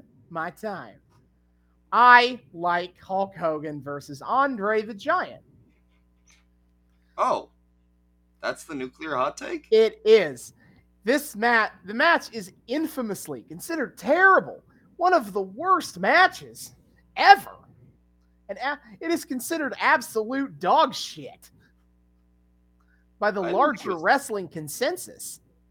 I didn't think it was terrible. I thought it was a little disappointing. I thought like I wish I could have gotten a little bit more blood from this stone, but overall it was fine. I just thought like the ending came a little too quick and felt a little like sudden and anticlimactic. But that's about it. That's about it. I'll read you this paragraph. So from Wikipedia to get a better sense of what the idea is here. Despite the historic importance, the match was also criticized for its quality. At the time, it received a negative 4-star rating from Dave Meltzer and the Wrestling Observer newsletter, named it the worst worked match of the year. In 2020, 411 Mania's Larry Zonka gave the match 1 star, stating the match is not good in any way, shape, or form, but this one I completely appreciate for its historical significance. Damn, I didn't think it was that bad. I didn't either. Let's break down why I liked it. The answer is, I get what people don't like about it, in that it's very slow. Hogan is not the most technical worker on his best days, and Andre is far from his best days. Yeah. So it's a plotting match. I grant you that. But here's the thing: is I think a good comparison to this is the Hog Wild match that we watched several weeks back. The match I despise with a passion. Oh, that was such a bad match. If I may compare why I hate that match, but I actually like Andre Hogan. And I think the big part of that is that there are thematic beats within the match that actually like are interesting enough to keep me interested until we start, okay, time to go home and hit the big boy stuff. Is you have immediately you get the Hogan getting cocky a little bit. He goes for the kill for the body slam immediately. But Hogan, he doesn't have the power. Andre is too strong. And so Andre just flops on Hogan and almost pins him to winning right there. Hogan kicks out, but the rest of the match, his back is fucked. And that is the framing device for why Andre beats the shit out of Hogan for most of the rest of the match. Yeah. Um, Andre, again, then this match kind of proceeds into a lot of like punch, punch, punch. Again, very slow, but I think what they do makes it work in that Andre doesn't just kind of stand there and wait for Hogan to get back up. You get Andre being like, get up, get up. Like it's adding some personality to the moment, and it feels more like an interest, it feels to me anyway, more like an interesting character moment of like Andre is like trying to beat Hogan down and he's punishing Hogan, and Hogan is having to struggle he's barely clawing his way out of this match. Andre is toying with him almost. Mm-hmm. And then we get to, I forget, Hogan starts fighting back and he ends up getting caught in the bear hug spot. Now, I mentally compared the bear hug to the test of strength from the Hog Wild match. And everybody involved in the bear hug is a lot more animated. Yeah. And it feels more like something is actually happening here. Yeah. Even if Andre is just standing there hugging Hogan and Hogan has to pretend he's in pain. But Hogan does a better job of acting like he's in pain than he did in the Hog Wild match. So it works. And you got Hogan like trying to put his arms underneath Andre to kind of like get leverage. And you get the 1-2 spot, and that's good stuff. And then eventually Andre knocks Hogan out of the ring. They fight a little on the outside, and Hogan rips the mat up and then tries to like pile drive Andre onto the plywood, or I'm sorry, the concrete. Yeah. Good try. Yeah. And it doesn't work. And he ends up back body dropping Hogan onto the wood himself. And Hogan's he's selling the pain, brother. And eventually we get back in the ring and we kind of get the big finishing sequence of all throughout the match. Hogan has just been hitting Andre and he's trying to knock Andre down. He's coming closer every time, but he can't do it. And then eventually he hits the big L clothesline. And this time he knocks Andre down. He can't believe it. Andre is down. And then he picks Andre up for the body slam, heard round the world. Bam. And then he hits the leg drop, a 1, a 2, and a 3. Yeah. Yeah. And so, yes, I kind of just did the whole match beat by beat, and there wasn't a lot of action in between there. But my point is that there were story beats and arcs to the whole match that made it engaging for me to watch, even if, yes, the action wasn't particularly good. Yeah. I agree. And the Hogan getting beat down for a lot of that front half and coming back. I mean, it's the classic babyface spot, right? But there is something to be said here of how hard they went with it, because he is getting thrown around by the world's biggest dude and is still able to find the inner strength to recover from it. And I mean, in the framing of the story as is, it's of course he finds his inner strength, realizes that he's better than this, and he can still, he hulks up, he comes back, blah, blah, blah. But hell, even in our framing, I can kind of see it of him having this moment of he's having his worst moment. He's fading, and he does like the fucking Principal Skinner meme of, am I wrong? No, it is the giant who is wrong. And he's able to find his freaking ego and go back to it. It had beats. Again, I wish it had a little more action. When you think Legends, Andre the Giant versus Hulk Hogan, you want to get a little bit more bang for your buck. But like, Jesus, -4 stars? Not in a million years. I've seen far worse. I believe Meltzer has kind of went back on that and acknowledged that was a little bit of a reactionary take, and he bumped it up to like 1 star. Gee, thanks. But yeah. The reputation of Andre Hogan just being a bad match, only with no value outside of its historical significance, is pretty commonplace, and I don't necessarily agree. I think it's a pretty solid enough match overall. I think that and maybe for me, I just didn't expect anything more from Hogan and Andre physically, because I know Andre couldn't handle it. I don't know if you noticed it, but Andre took 2 bumps the entire match. when he got knocked down by the clothesline and when he got body slammed. That's it. He was just on his feet the whole rest of the match because he otherwise couldn't really handle anything else. Yeah. Oh, yeah.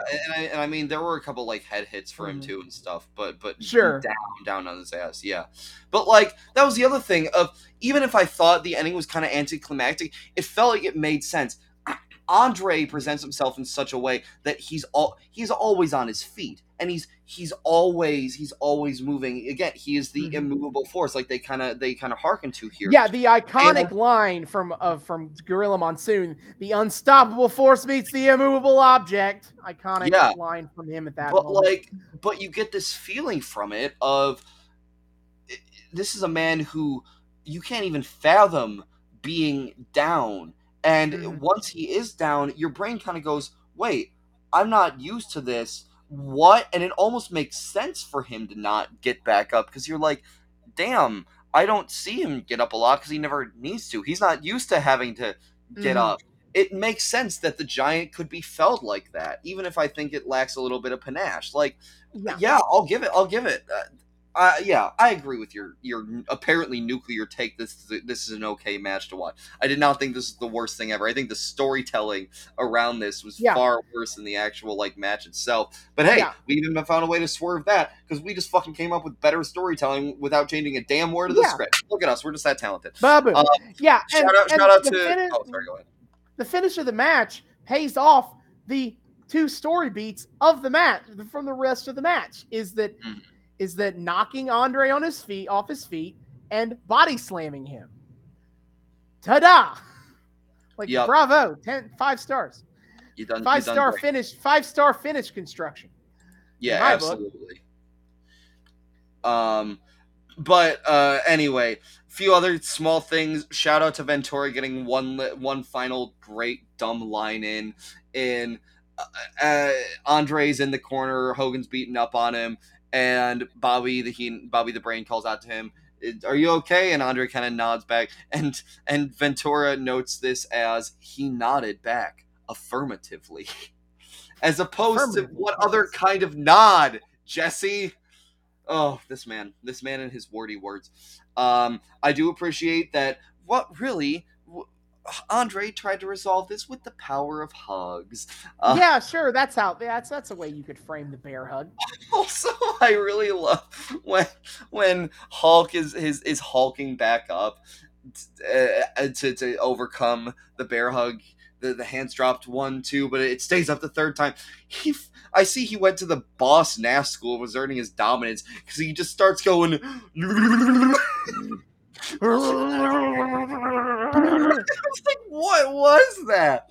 It was Hulk Hogan, goofy Binks, brother. But yeah, once all is said and done, finally, Hulk Hogan, even in victory, his transformation to completely accepting his being a terrible friend to Andre and framing it as he was completely in the right, acting like an insufferable prick even in victory.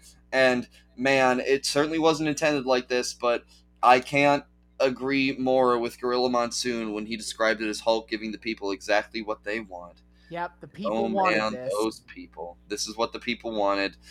Unfortunately. So Hogan wins the match, and Andre and Heenan are despondent. They take the cart back as they get pelted with garbage on the way out too.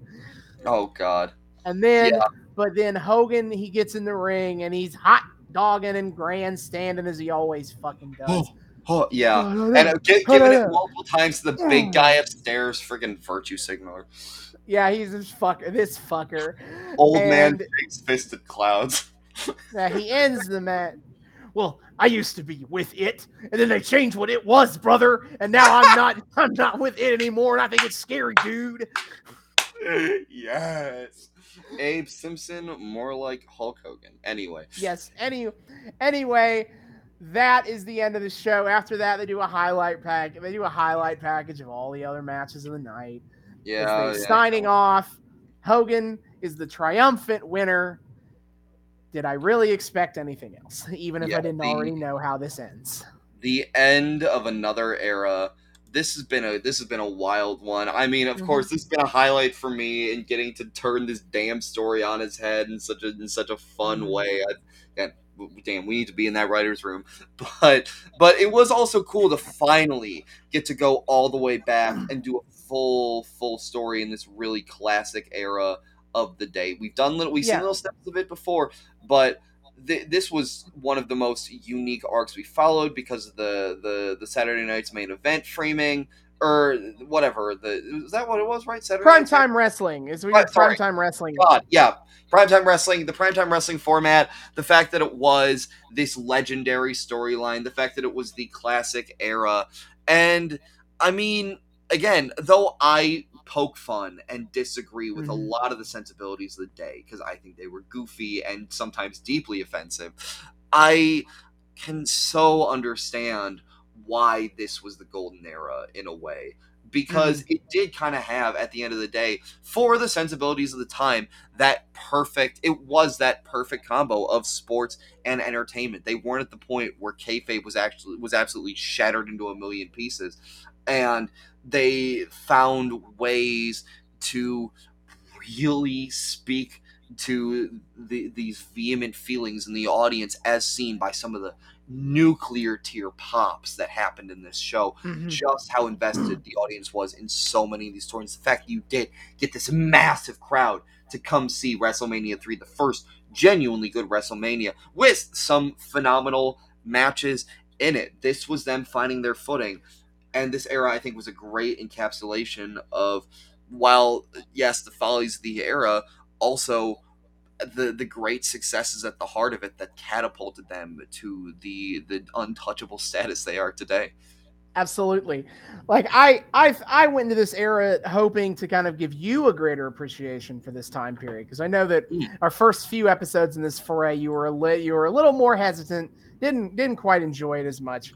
And I think I came out of it with a greater appreciation of the era and the time. I had a lot of fun in this arc. Yeah, no, and toward the end of this arc, this has marked my very conscious attempt to try to, because now I am a weekly wrestling watcher. I watch AEW 2 times a week, and seeing, and this is something I've talked to you about in the in our personal conversations of seeing this show week after week and seeing how I react to it in a kind of starkly different way than I do to like the very limited arcs we follow on this show. It kind of makes me understand that there's a certain leniency that needs to be given if you're not following the story on a whole, because there are things you allow for insanely long-term storytelling that you're going to be following for years and years and years to come in real time, whereas in this box, I'm kind of forced to evaluate things in a very limited manner for just what I see from the arc as you present it for the 5 episodes that we lay it out. Right. I've been trying to apply that leniency more and come into a greater understanding and sympathy for why things came off the way they did in the time they were from, and kind of understanding that this could be going other places in the future that people could jive with that I might not be seeing, stuff like that. And so this era, I think, has been a really big benefactor of that on my end from my analysis standpoint.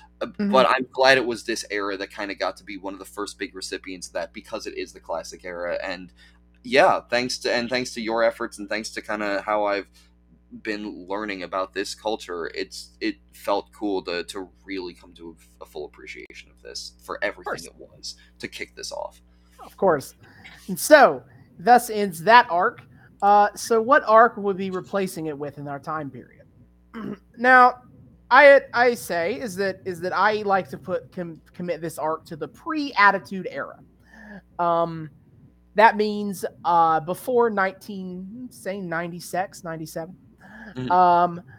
So we're gonna go to 1994, but deep in the New Generation era. But we're not doing the WWF. No, we're not going to the WWF. Meanwhile, WCW. This is right before Hulk Hogan's going to show up and do a bunch of stupid, goofy nonsense there. But we're not going to WCW. No.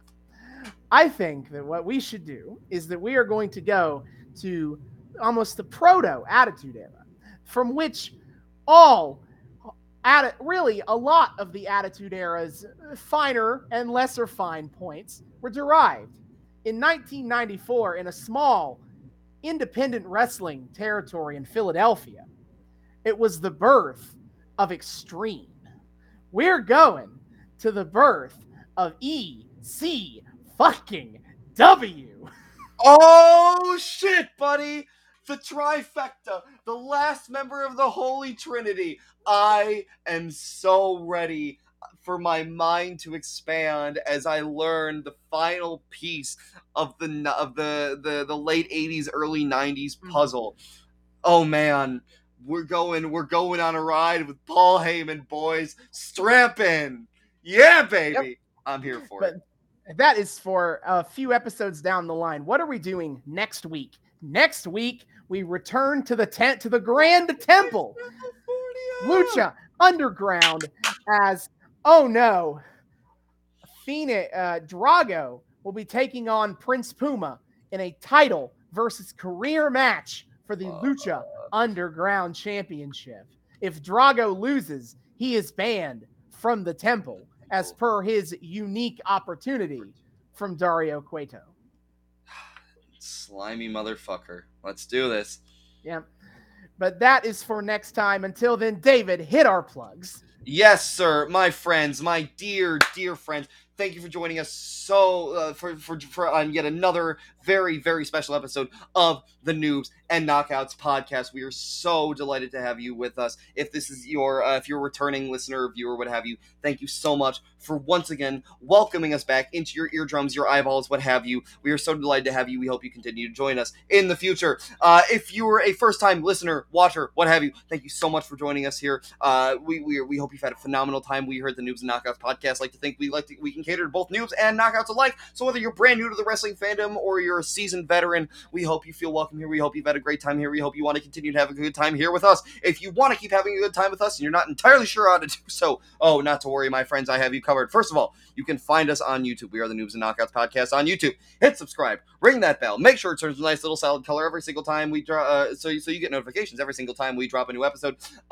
Like, comment, add us to your playlist. Check out our playlist on YouTube. All of the arcs that we follow are organized into their own separate little playlist. So if you want to follow down a specific arc without having to skip around a whole lot, well, you got that option. And in more recent episodes, you get to see our beautiful faces. And in some of the very most recent episodes, you get to see our brand new beautiful layout. It's a great time. So if you want to come see us do our thing, check us out on YouTube, the Noobs and Knockouts podcast. If you are a fan of the audio-only experience, you can find us on 3 of the best places to find your podcast, which are Spotify, Apple, and Google Podcasts. Check us out there. Rate us. Review us. I know Spotify just introduced ratings. They do. Sure that's wild. Yeah, Google and Apple Podcasts have ratings and I think review system as well. So just hit us up on there. Give us that old 5 stars if you don't mind, and just if you got the option, tell people why you think our show is awesome. You can find us in that wonderful audio only format there. And we just appreciate your listening. And hey, if you want to tell the algorithm these dudes are pretty cool, well, we appreciate that too. We are also a few places you can get in more direct contact with us than just listening to our beautiful voices week after week. First of all, you can find us on Twitter at Noobs and Knox Pod. That's Noobs, the letter N, Knox Pod on Twitter. Check us out there. We drop dank memes. We interact with the broader wrestling fandom on a whole. We post every single time we drop a new episode, so you guys know what the hell's going on. And of course, the big ol' highlight of our Twitter is weekly wrestling live tweeting. My friend, what is on the docket coming up? Of course, as usual, every Wednesday night on 8 p.m. Eastern on TBS. Turner Broadcasting, baby. It is AEW Dynamite. Is the one weekly show I guarantee that I will watch live every single week. So why not live tweet it? In addition, I'll be live tweeting, of course, AEW, WWE, and Impact Wrestling pay-per-views. So, upcoming is January 29th. Baby, it's the Royal Rumble season, baby. Regardless of any other feelings I have about the WWE, of which I have many. The Royal Rumble is potentially the greatest gimmick match in the history of wrestling. It's always a fun time. 30 men enter, 1 man leaves to get a world championship match at WrestleMania. 30 women enter, 1 leaves to get a women's championship match at WrestleMania. Indeed. In addition, we're also got Brock Lesnar versus Bobby Lashley for the WWE Championship. The big boy MMA boys going at it. Roman Reigns versus Seth Rollins for the Universal title. Always, when the Shield bros get to fighting, always a good time. That and more is upcoming. Again, you can see that on Peacock.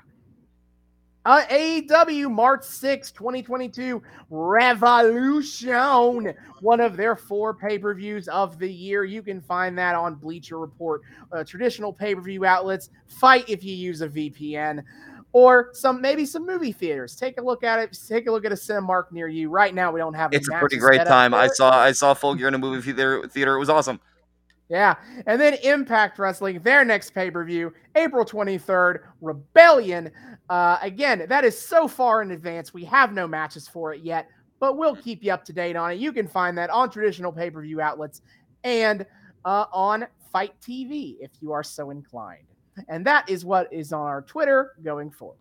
Absolutely. So check that out. It's a great time. Austin's usually at the reins of our live tweeting. He's awesome. He's really funny. He's really insightful. I can speak with experience when I say he's a great time to spend your wrestling watching time with, even if it's in a digital only format. And hey, sometimes I take the reins too. I think I'm a pretty good time. Either way, no matter if it's Austin or me at the helm of the live tweeting, check us out there. It's awesome. We also have an email address. You can find us at noobsandknockoutspod@gmail.com. That's noobs, the word and this time, knockoutspod@gmail.com. Come say hi to us. Tell us what you like about the show, what you don't like, recommendations, questions, yelling at us for our hot takes, things you want to see on the show, future arcs, special episodes, or other general wrestling adjacent miscellaneous media, or just if you want to tell us how sweet and beautiful the dulcet tones that come out of our voice every week are. We just love hearing from people. So hit us up at noobsandknockoutspod@gmail.com. We would love to hear from you there. And finally, we are also on Patreon. We are also the Noobs and Knockouts podcast on Patreon. $1 a month gets you early access to episodes and a shout out at the end of each episode. See y'all next time. Hasta luego.